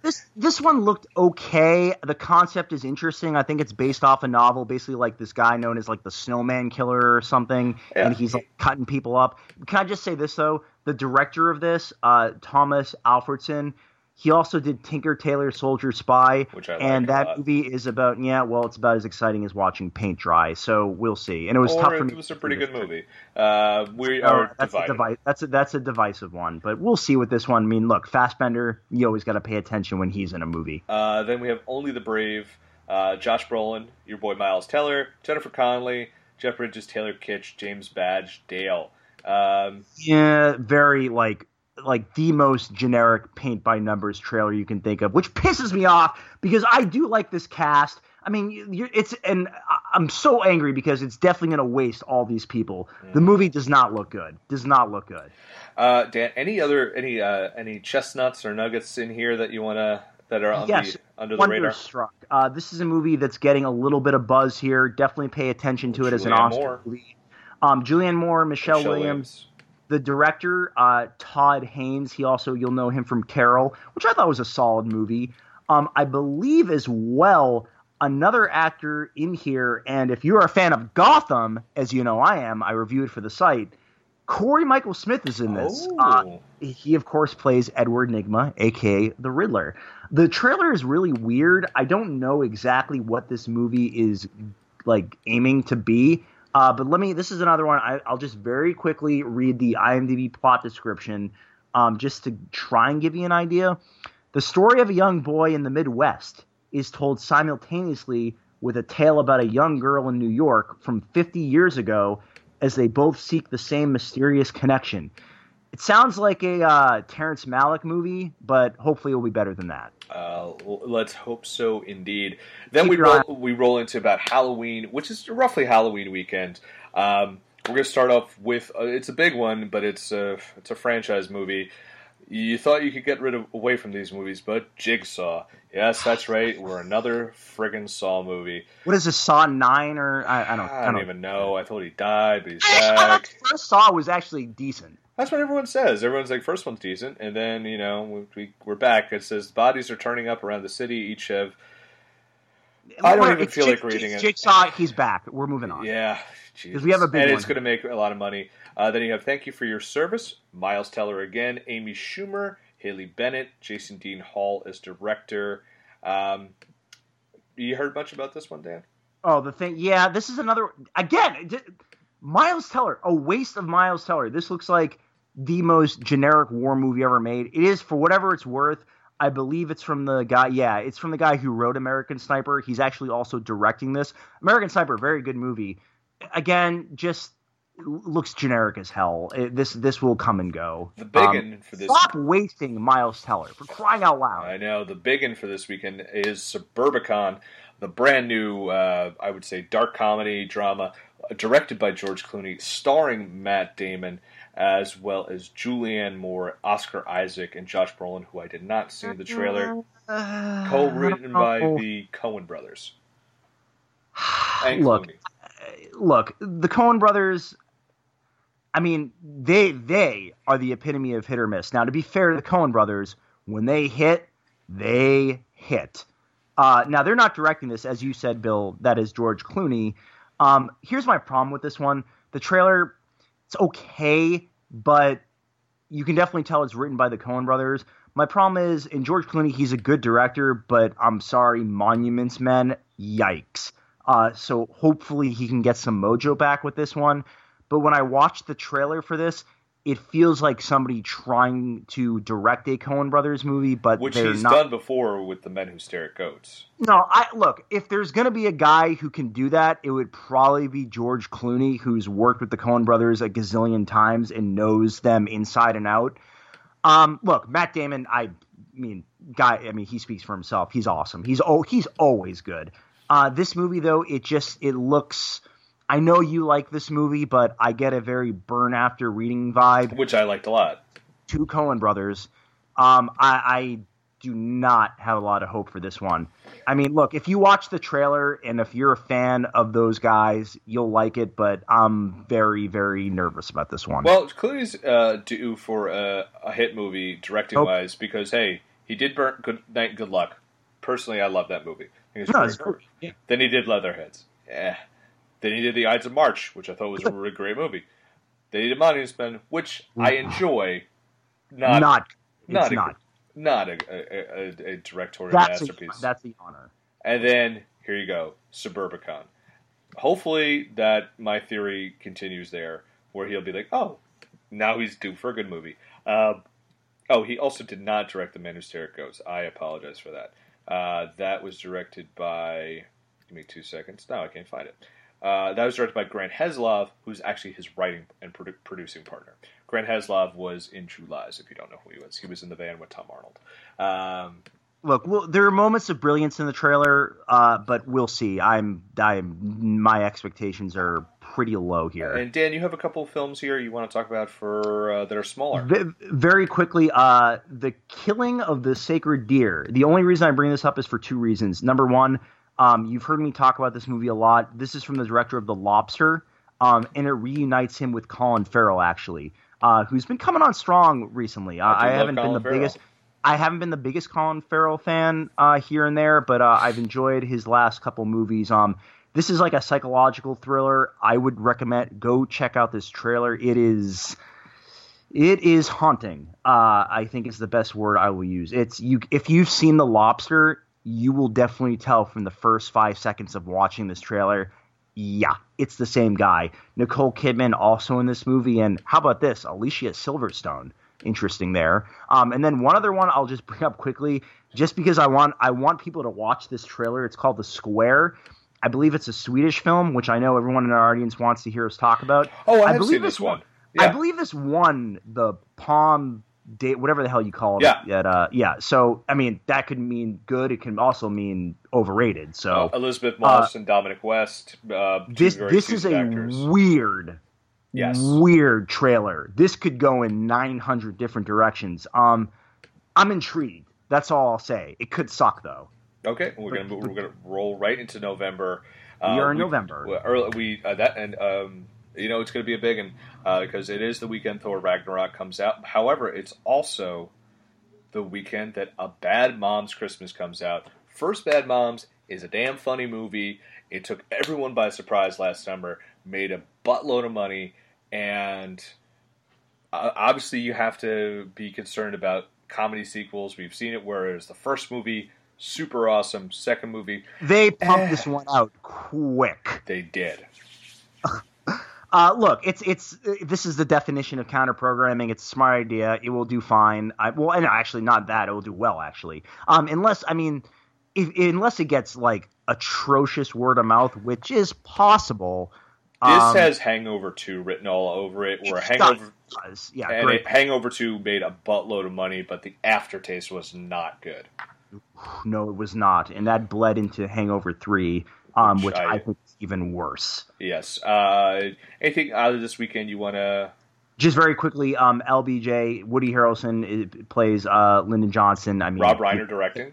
Rob Reiner directing, yep, so pay attention. When was the last time he did a movie? It's a great question. I see movies and I'm like, I've never heard of any of these. The last one he did was The Bucket List that I can see. Oh, there you go. Okay. All right. So, but he's done other stuff. I mean, look, he's forever immortalized for me. I mean, this is Spinal Tap, one of the greatest movies ever made. There you go. Okay, then we move on to, a fairly nice Friday on November 10th. We have an all-star animated film called The Star. So, this is, I think, about, looks like it's a very religious film about the star leading people to the manger. I could be completely wrong on that, too, by the way. But the only reason I bring this up is because the vocal cast in this film is, I'm going to get the plot for you in a second. A small but brave donkey and his animal friends become unsung heroes of the first Christmas. Why do I bring this up? It has Anthony Anderson, Kristen Chenoweth, Gabriel Iglesias, Keegan-Michael Key, Tracy Morgan, Tyler Perry, Ving Rhames, Oprah Winfrey. It's going to get a big push in a few weeks. You're going to see a lot of press for this. This could do very well because there's not a lot of kids movies out during this time period. No, there's not. But this is a stacked weekend in general. Because so then you move on yep. to a big comedy, which is going to go a nice little head-to-head with Bad Moms Christmas, Daddy's Home 2, which is the sequel to the first Daddy's Home, starring Will Ferrell, Mark Wahlberg. Was it Mel Gibson and John Lithgow pay their respective parents? Again, I didn't see the first Daddy's Home. That I didn't trailer either. didn't really do much for me. Well, quick story on this one for me. So I've seen this trailer a couple times in theaters, and whenever Mel Gibson pops up, you still kind of feel that weird reaction from people. Yeah. Like, they don't really... I mean, look, the guy behind the camera, people will see him all day, but I still think there's a little shudder when he... And, I mean, look, this is a good role for him. It's pretty funny. He's playing Mark Wahlberg's dad, but I don't think people are quite ready yet to see him this front and center in a movie. We'll see, though. We'll see. The last movie made $150 million. And, the director behind this was also behind That's My Boys, Sex Drive, Horrible Bosses 2, and the first Daddy's Home. I'm sure this will be what you expect. Have a couple laughs. Then you have a pretty big A-list, maybe Oscar potential. Maybe. Murder on the Orient Express. Directed by Kenneth Branagh, who we've mentioned a few times on this podcast. I'm a big fan of his movies. He's starring in it.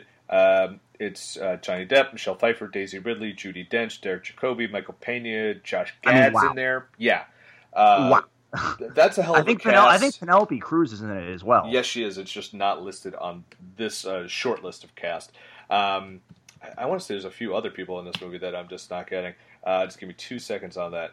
Like I said, well, I'll just say this is Penelope a movie Cruz, I probably... You're right. Olivia Colman, Lucy Boynton. There's a Leslie Odom Jr. He was in Hamilton. So yeah, I saw the trailer for this. It's been in front of a few movies. Intriguing. It's an intriguing, yeah, exactly. It's an intriguing trailer. This is something I probably wouldn't normally be that interested in because I think 99.9% of directors would make this boring as hell. But with a guy like Kenneth Branagh, though, I'm paying attention, and you can't ignore this cast.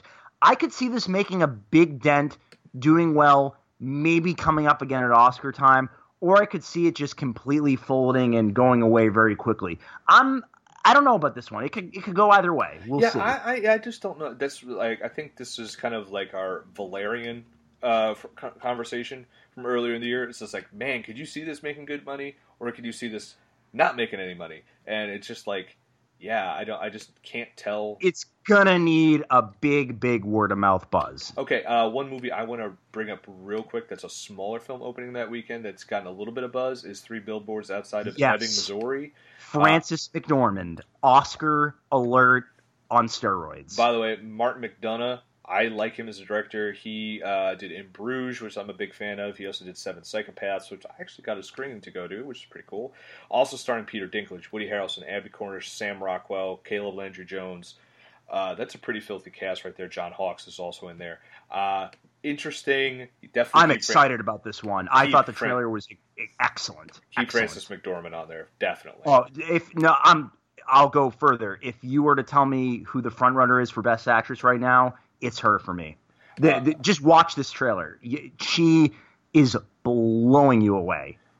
What a surprise. She's awesome. That's Yeah. why. She is. Okay, then we also have... Okay, then we move into Friday, November 17th. We've talked about Justice League at length. Dan, there's a movie you want to talk about. It's called Wonder. It is a new film coming out with Julie Roberts, Jacob Tremblay, and Owen Wilson, directed by Steven Shopsky, who directed Perks of Being a Wallflower. Yes. So we're in kind of mid to late November, so this is where we really start the Oscar alerts as we've been doing. I'm going to say this might be my best picture frontrunner alert right now. Again, we're recording this. It's not even September yet, but if I had to bank money today on a movie, I'm going with this one. You watch this trailer, there is something there. Jacob Tremblay, for those who don't know, he's from Room. He blew people away. I don't think he got a nomination there, but certainly could have. It's a movie about this kid who just, sadly, his face, I think the deal is like he had to get like a ton of surgeries, and so his face is kind of disfigured, and he's like going into 5th grade, so he's got to learn how to like adapt, and that's basically what it is. And it's like extremely powerful trailer. I think it looks pretty good. I mean, we'll see. Julia Roberts. I think this kid probably will get an Oscar nom. So, like I said, if you watch this trailer, you'll get the idea. This is definitely in a Best Picture talk for me right now. Getting a lot of buzz. Okay, and then we have... One more very, very quick one on that weekend, too. Last Flag Flying. This does not have a trailer yet, but I'll just give you the rundown here. Director, Richard Linklater, heard of him. Cast, Steve Carell, Bryan Cranston, Lawrence Fishburne. Here's the setup.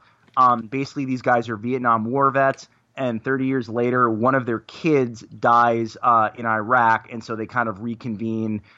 So powerful stuff. Richard Linklater, sat cast. I mean, you can go from there. Yes, sir. Okay. Then we're moving on to, actually, End of November. Oh, we're going to Thanksgiving. Wednesday, November 22nd, which is Thanksgiving Eve, always a big time for films to be released. One that's not on here, but I've seen different variations on it, on lists, is that the remake of Death Wish is going to be there. Box Office Mojo does not have it listed, but IMDb does. There's a trailer. It is what it is. It's Eli Roth. He's going to be directing Bruce Willis and the Paul Kersey role, made famous by Charles Bronson. You've got Vincent D'Onofrio, Elizabeth Shue, Dean Norris of Breaking Bad. I feel like this is like Bruce Willis has done this movie, and it's just, I don't know. I just wish Bruce Willis would be in a good movie instead of like Looper. Yeah, I wish he would do stuff like that instead of more just making Loopers. these easy action movies. It's going to implode. I don't care. Then you have Darkest Hour, which is Gary Oldman playing Winston Churchill. Oscar alert, Oscar alert, Oscar alert. Yeah, I think in my notes to Bill before the podcast, I just said Gary Oldman plays Winston Churchill at the end. Yes. This is to be honest, I didn't think the trailer was that good, but obviously Oldman's performance, pay attention. This is by Joe Wright, who did Atonement, so hey, you know. Okay. Yep. You have Villa Capri, which is Morgan Freeman, Tommy Lee Jones, Rene Russo. It's an action comedy. It looks like your AARP action comedy. Then you have Molly's Game, which is coming out, which is a big... Oh boy, baby. This is the directorial debut of Aaron Sorkin. This has Jessica Chastain, Idris Elba, Kevin Costner, Michael Cera, Chris O'Dowd. Dan, you had a little hype on this one, so I want to hear what you got to say. Well, I have a couple things I gotta say here. It's interesting because before the podcast, Bill, we were talking about The Social Network, which is extraordinary movie. Aaron Sorkin's in it for a hot minute. Yeah, so Aaron Sorkin. So here's my kind of spiel on Aaron Sorkin. I like Aaron Sorkin a lot when he's tempered. I think when he gets too Sorkin, it goes off the rails a little bit. That's why I think The Social Network is such a perfect marriage, because you have his writing with David Fincher's direction.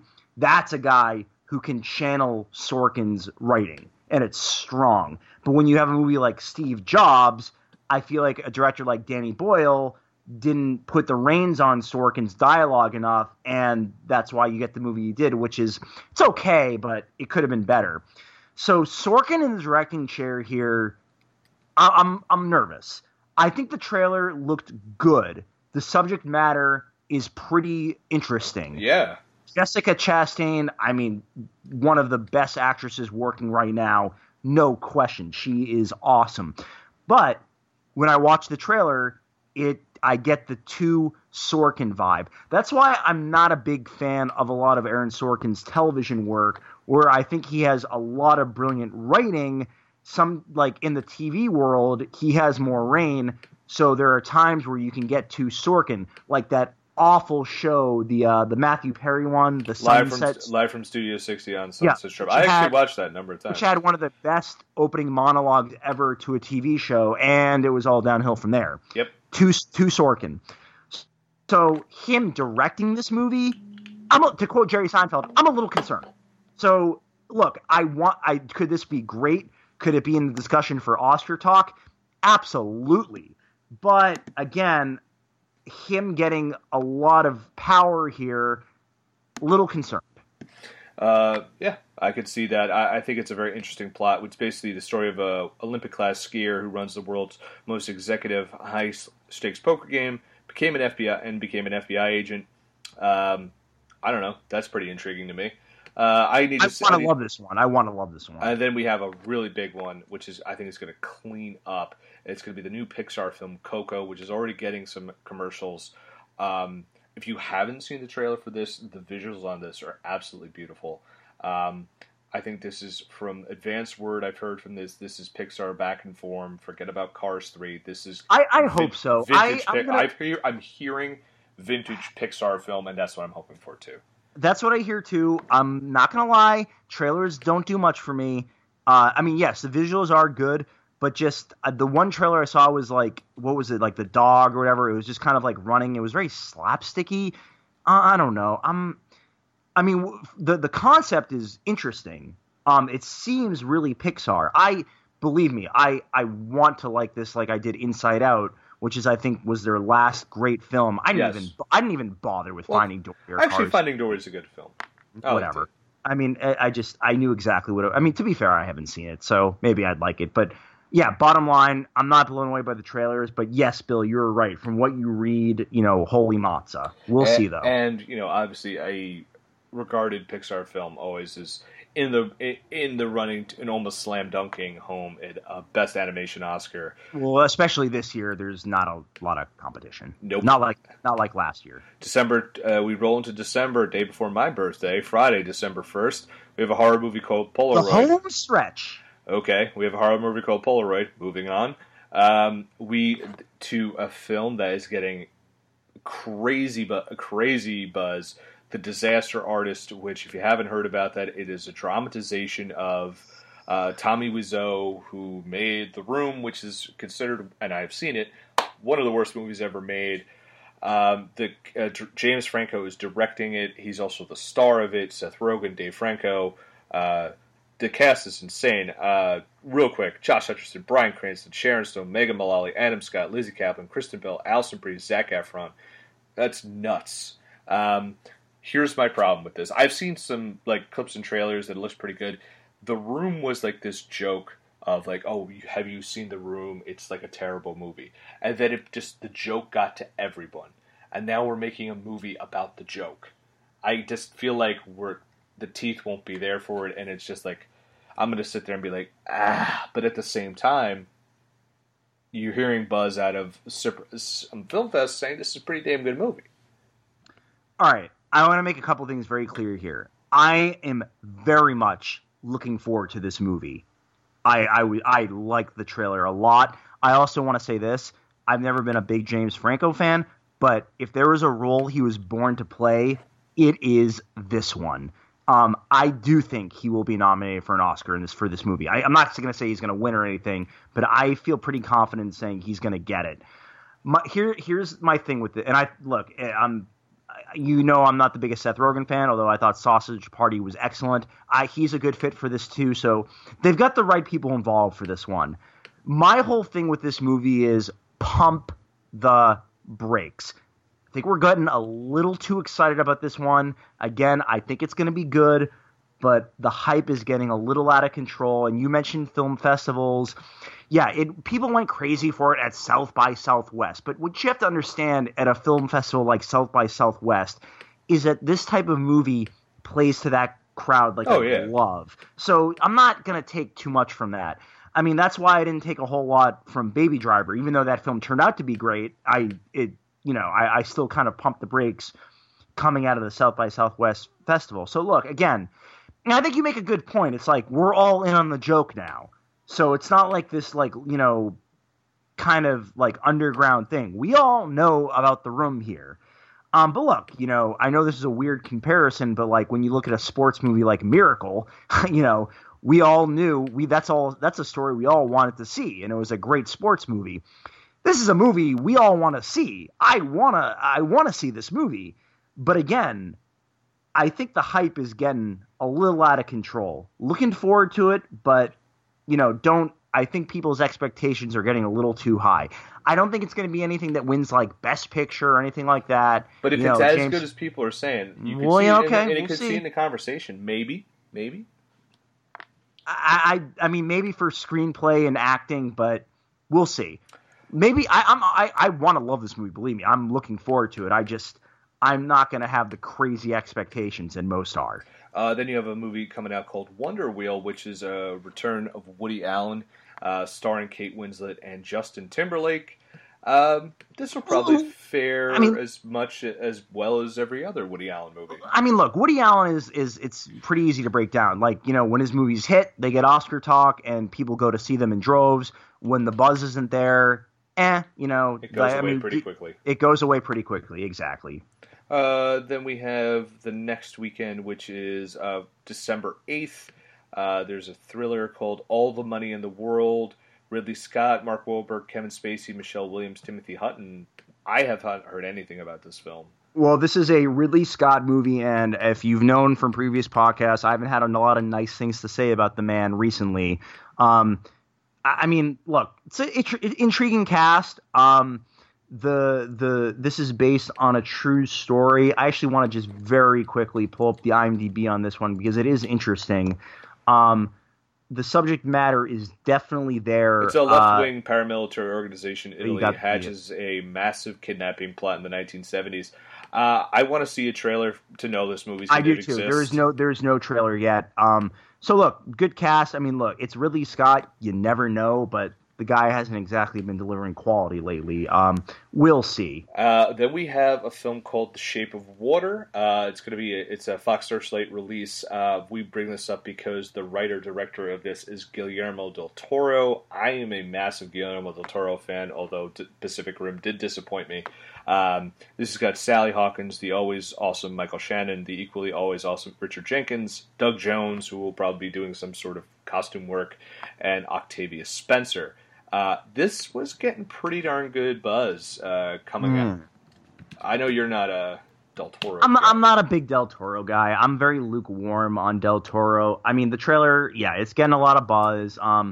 It certainly looks better than Pacific Rim. It's not saying much. We'll see. I'm not, like I said, not blown away by the trailer. Visually, yes, looks extraordinary. Hey, Pan's Labyrinth I loved. So it's a good cast. So I'll give it a chance. Yep. But again, I'm just Del Toro. A lot of style, some substance. We'll see. Okay, for a different day. Then we have Friday, December 15th. Obviously, the big one is Star Wars: The Last Jedi. But you also have Ferdinand. It's a it's a Fox animated feature. Dumb. What are you doing? Like this, if you watch the trailer for this, like it's not going to blow you away or anything. But it's definitely the story of Ferdinand the Bull. But it's definitely an animated movie that could do well. Why the hell are you doing this? It's not counter programming too, because kids are going to see Star Wars. Well, I think they're just. The better release date would have been the week before because you're coming off 2 weeks of Coco and you're not hitting Star Wars. Right. No, bottom line, don't open it against Star Wars. Yeah. Then we move into Friday, December 22nd. Here's Christmas movie season, guys. The one I know the most, and the one that makes me just go bleh, is Pitch Perfect 3. The pitches are back. It is moving on. So many people are excited for this film. This film, unless it is an unmitigated dumpster fire that everyone hates, is going to make so much money. And then if there's ever a Pitch Perfect 4, look for that to not, because I think we're moving past that cast, is what they're saying. Bill, any concern that Pitch Perfect 3 will take some box office away from Star Wars The Last Jedi? Is that a concern for you? Yes, Dan, I think it is. All right, we're moving on. Then you have a comedy called Bastards, starring Glenn Close, Ed Helms, Vig Rhames, J.K. Simmons. It looked mildly amusing. Man, it just seems like, I don't know. It just seems like this movie would have served better. Like Ed Helms. I think, so basically... So here's the interesting thing, though. I'm looking at the poster on Box Office Mojo. It says, The Ultimate Paternity guest in theaters January 27th. So I'm wondering if this film even makes... could have been pushed. We'll see. Well, this could have been pushed from January of this year. Now it's saying... That's so weird. It's saying it has January 27th on the poster, and I'm getting a December 22nd release date. That does not sound good to me. I'm sorry. If you can't get the date right in your poster, I don't put much faith that this is a good movie. I'm sorry. Probably not going to make a lot of waves there, but there's definitely some big ones in this same weekend. We got Downsizing, the new Alexander. Oscar alert, Oscar alert, Oscar alert, high alert on this one. And you're saying, Dan, why are you saying that? Well, let's look at what he's done. Nebraska, multiple Oscar nominations. The Descendants, multiple Oscar nominations. Sideways, multiple Oscar nominations. About Schmidt, multiple Oscar nominations. An Election, I don't think it was nominated for an Oscar, but that is a cult movie that people still talk about. I love that film. And this one, look at this cast. Just listen to it. Alec Baldwin, Matt Damon, Neil Patrick Harris, Jason Sudeikis, Christoph Waltz, Reese Witherspoon. The poster, I'm looking at a photo that looks like it's Kristen Wiig is in this one. I don't know why she wasn't in the Mojo cast. Laura Dern's in there. Niecy Nash. It's ridiculous. I mean, expect nominations. Not much is known about this one yet. There's no trailer. I'll quickly read the plot. Listen to this plot description. A social satire in which a guy realizes he would have a better life if he were to shrink himself. That's the description. You know what that description reminds me of? With Alexander Payne, I mean, whoa. You know what the description reminds me of? It's like, oh, that's such a weird plot. It has like that element of science fiction to it. It's like, what's the damn name? Her with Joaquin Phoenix. Best movie of 2013. And so it has that same type of, that's a weird plot vibe. We also have The $6 Billion Man, which again is another Mark Wahlberg film that I don't even know exists. I think it's getting pushed. We would have seen something by now because it's a big production movie. Yeah, I'm calling it right now. That is getting pushed. Anything else on this date that you're vibing on? Yes. Really, very quickly, we've got to hit on all three of these. All right, so the current war, long story short, Benedict Cumberbatch plays Thomas Edison. Michael Shannon. Well, there you go. Tom Holland's actually in this as well. So pay attention to that one. Happy End, foreign film by the guy who directed Amour, if you remember that one. Mm-hmm. Isabelle Huppert, if you watch the trailer, looks about as uplifting as, let's just leave it at that. Does not look like a very happy film. Oh, this last one I'm really stoked for. Untitled, Steven Spielberg. So this is okay. So this is the deal here. We have to bring this one up. So I believe this movie actually does have a title, from what I'm gathering, called, I think it's The Papers, I want to say. So that's what it says on IMDb. This is a weird one. Now, if you go ahead and look at the IMDb page, the cast, you're going to be like, OMFG, Tom Hanks, Meryl Streep. I believe there's a ton of other big names involved as well. Yeah, I got you. Alison Brie, Jesse Plemons, Sarah Paulson, Michael Stuhlbarg, Bradley Whitford, Bob Odenkirk, David Cross. Holy smokes. So The Papers, directed by Steven Spielberg, but I gotta say, it's also and also one of the writers, I believe, is one of the screenwriters on Spotlight. Yup. So, holy smokes. But here's my thing: the fact that you're not. I mean, it's still maybe a little early for a trailer. I have a funny feeling about this one that it could be pushed. Yeah, because the next big one I know for him is Ready Player One, and that's next year. We already saw a trailer. Right. But I mean, that's kind of a different animal because that's a big budget kind of, Comic-Con type movie. But so yeah, So again, the papers, it's saying January 12th, which probably means that's the wide release date. So look, we'll know more about this in a month. If you start to see trailers, if you start to read more about it, then you obviously you have to put it up in the Oscar discussion. But I got a weird feeling this might be in some turmoil. Yeah, that's like kind of what we're seeing in this December so far. And I actually want to apologize. We did miss one movie because it was coming out. It's coming out in a Wednesday slot, Wednesday, December 20th. God help me, Jumanji: Welcome to the Jungle. This is starring The Rock, Kevin Hart, Jack Black, and Karen Gillan of Doctor Who fame. Tom Holland's also in this. Jake Kasdan, son of Lawrence Kasdan, is the director. Have you seen the trailer for this? Why do you think I said God help me? Okay, so yeah, I agree. Trailer does not look good. This movie, I just don't get it. Did Jumanji really, I know it was a big hit, but did it really make that many waves that we need to revisit Jumanji? 20 plus years later, too. I mean, it's not even like when I heard The Rock was attached to Jumanji, I literally thought they were remaking Jumanji, and I was like, okay, that at least makes a little sense. Not the continuation of or a different version of Jumanji where it's all, I don't know, this looks like Hot Mess Central, Journey to the Center of the Earth, this just looks bad. All right, I'm gonna give it this. The concept is halfway decent where it's like, actually, when you first watch the trailer, you're like, is this like a Breakfast Club remake? What the hell is this? So, these teenagers, all very different people, so they get sucked into the game, and they, become the avatars. So you have, a teenage girl playing, like Jack Black, is basically playing, he's a teenage girl. So that's kind of funny, but again, the trailer looks like garbage. I'm guessing it's going to do okay, but I don't even know about that.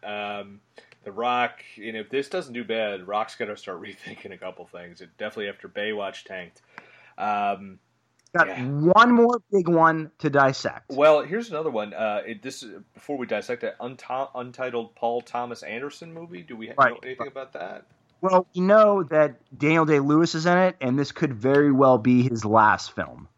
So, yeah, and that still says untitled. PTN, everywhere I'm looking says untitled. So, again, that's a wait and see. That could literally just be a 2-movie theater release to get in for Oscar time. Right. Could be a very, very late surge. Definitely keep your ears open for that. But especially if it's Daniel Day-Lewis, because he's Daniel Day-Lewis and he always wins Oscars. And it's supposedly his last movie. So we'll know more about that. Still way too early to tell. Here we go. The Greatest Showman. I did see a trailer for this. If anyone doesn't know who's in it, this is Hugh Jackman. I believe this is a musical. It's inspired by the imagination of P.T. Barnum.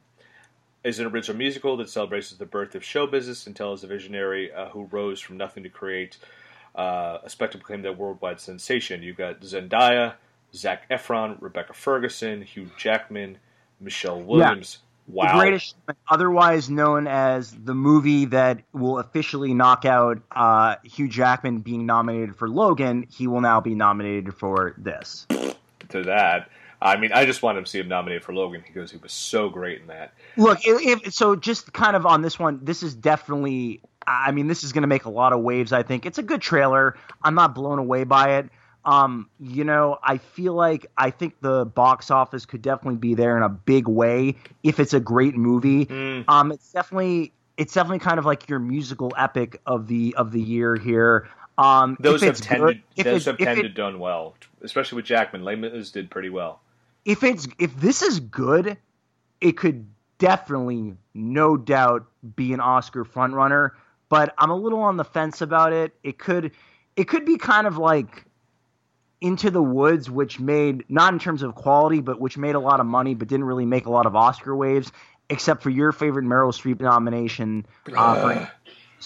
But this is definitely one to keep an eye on. It's a very impressive trailer. Strangely, Bill Condon, who no stranger to awards, was a writer on the film, but not a director. The director is actually Michael Gracie, who is known for... He's actually only directed 2 films, none of which have come out yet. This is his first film, so we'll see how he goes on that. Yeah. Good cast. You know what? Hey, I would love it. I think you would too. Zac Efron gets a supporting actor nomination, or at least is in consideration, because I feel like that is an extremely talented dude who has been saddled with a lot of crap. Crap piled upon crap. I mean, when you're able to like make yourself watchable in Baywatch, that takes skill. This guy, I've been saying it all along, he's funny. Get him a good script, and he can really deliver here. Maybe it will be this one. We'll see. But holy smokes, we have gone through the calendar. Dan, we're going to wrap it up right now. What outside of Star Wars, what is the movie you are looking forward to most this fall? I mean, come on, it's Blade Runner. Those are my big 2. Certainly a lot of the Oscar stuff I'm looking forward to. But again, it's always too early to tell with that stuff. We'll learn more about the Oscar stuff as we go along the rest of the year. Molly's Game, Disaster Artist, looking forward to those. But yeah, of course, it all goes back to the conversation that started this whole podcast. Star Wars The Last Jedi, and of course, looking forward to Blade Runner right behind it as well. And Bill, you know what? I'm going to leave you with one last question to close this sucker out. Any chance at all, Star Wars The Last Jedi Oscar chances? A morsel of a chance. My question to you is, do you think it could beat Beauty and the Beast as number 1 for the year, whereas its ranking? Yes. Beauty and the Beast is currently sitting at $504 million. It's closed out. It's not making any more domestically. Do I think Star Wars The Last Jedi has a chance for an Oscar? Force Awakens didn't even get a sniff. I don't even think it was in the conversation. Rogue One was like way far from the conversation. Because this year is so up in the air, and I think we're so, it's so vague at this point, you can't rule it out at this point. Speaking on August 20th, 2017, I don't think you can rule it out, because I think you're going to see an improved... I like J.J. Abrams, no offense to him, but I think Rian Johnson's a better director. I think he's a better writer, and if he has this huge platform and all these toys to play with, I'm very excited to see what he does. I think there's certain movies you can put the red pencil through saying, not going to happen. I don't think that's one of these films on August 20th, 2017 that you could say that about. Look, I always say this every year. Like, we all get excited about some of these bigger mainstream movies maybe getting Oscar buzz. But I think I think one thing you said, Logan, will be out because of The Greatest Showman, the Showman. Well, Jackman's performance, yeah. Logan, I think Fox... Patrick Stewart, maybe. That's going to be a tough one. I think Fox is going to do an Oscar they are going to remind you about Logan come Oscar time. Don't you worry. I still think it's a long shot, but here's what I'll say about Star Wars The Last Jedi is, at the end of the day, do I think it's going to get a sniff for some big awards? No, I don't. But I do think that the movie could be that good. And we're not talking about Force Awakens good. We're talking about I don't want to say Empire because that's just kind of blasphemy, but in that ballpark. So if it can really reach some of those levels, and maybe this is a year where the Oscar-type movies, maybe they underwhelm a little bit. I mean, there's certainly some things I'm looking forward to, but I see a lot of generic trailers for some of these Oscar films. I don't know. It's a conversation we're definitely going to be revisiting when we do our Star Wars podcast. All right, and your podcast, too. Podcast. Absolutely, but Star Wars The Last Jedi. God, I can't wait. Dan and I have we've got a long week ahead of us. We've got a fantasy football draft. When this is coming out, it'll be coming close, if not past Labor Day weekend. Happy Labor Day, everybody! And football season will be upon us. Summer movie season is officially over. we're heading into an exciting time of year. So if you want to check out Dan's written, which I'm sure will be up and I'll link in the story, his written fall preview for his box office predictions, you could check that out on thepopbreak.com. If he doesn't post it, I'm a liar. You could follow us on social media at popbreak.com, all spelled out, /popbreak.com, all spelled out. On Facebook, we are at The Pop Break. On Instagram, and if you search Pop Break on YouTube, we have a great YouTube channel with all sorts of interviews up right now. You can check it out. We got over 50 interviews up there right now. You just search Pop Break on there. You got to see our little avatar with the blue and black star. If you want to follow me on Twitter for some God knows why, I am at Bodkin Writes. Dan, where can people holler at you on the internet? Yep, and if you want to find my Roger Deakins tweet that I mentioned, you can follow me at dcohenwriter on Twitter. That's at dcohenwriter. I'm spent. Hashtag Oscar for Deakins. Have a good day. It's going to happen. Bank on it. See you later.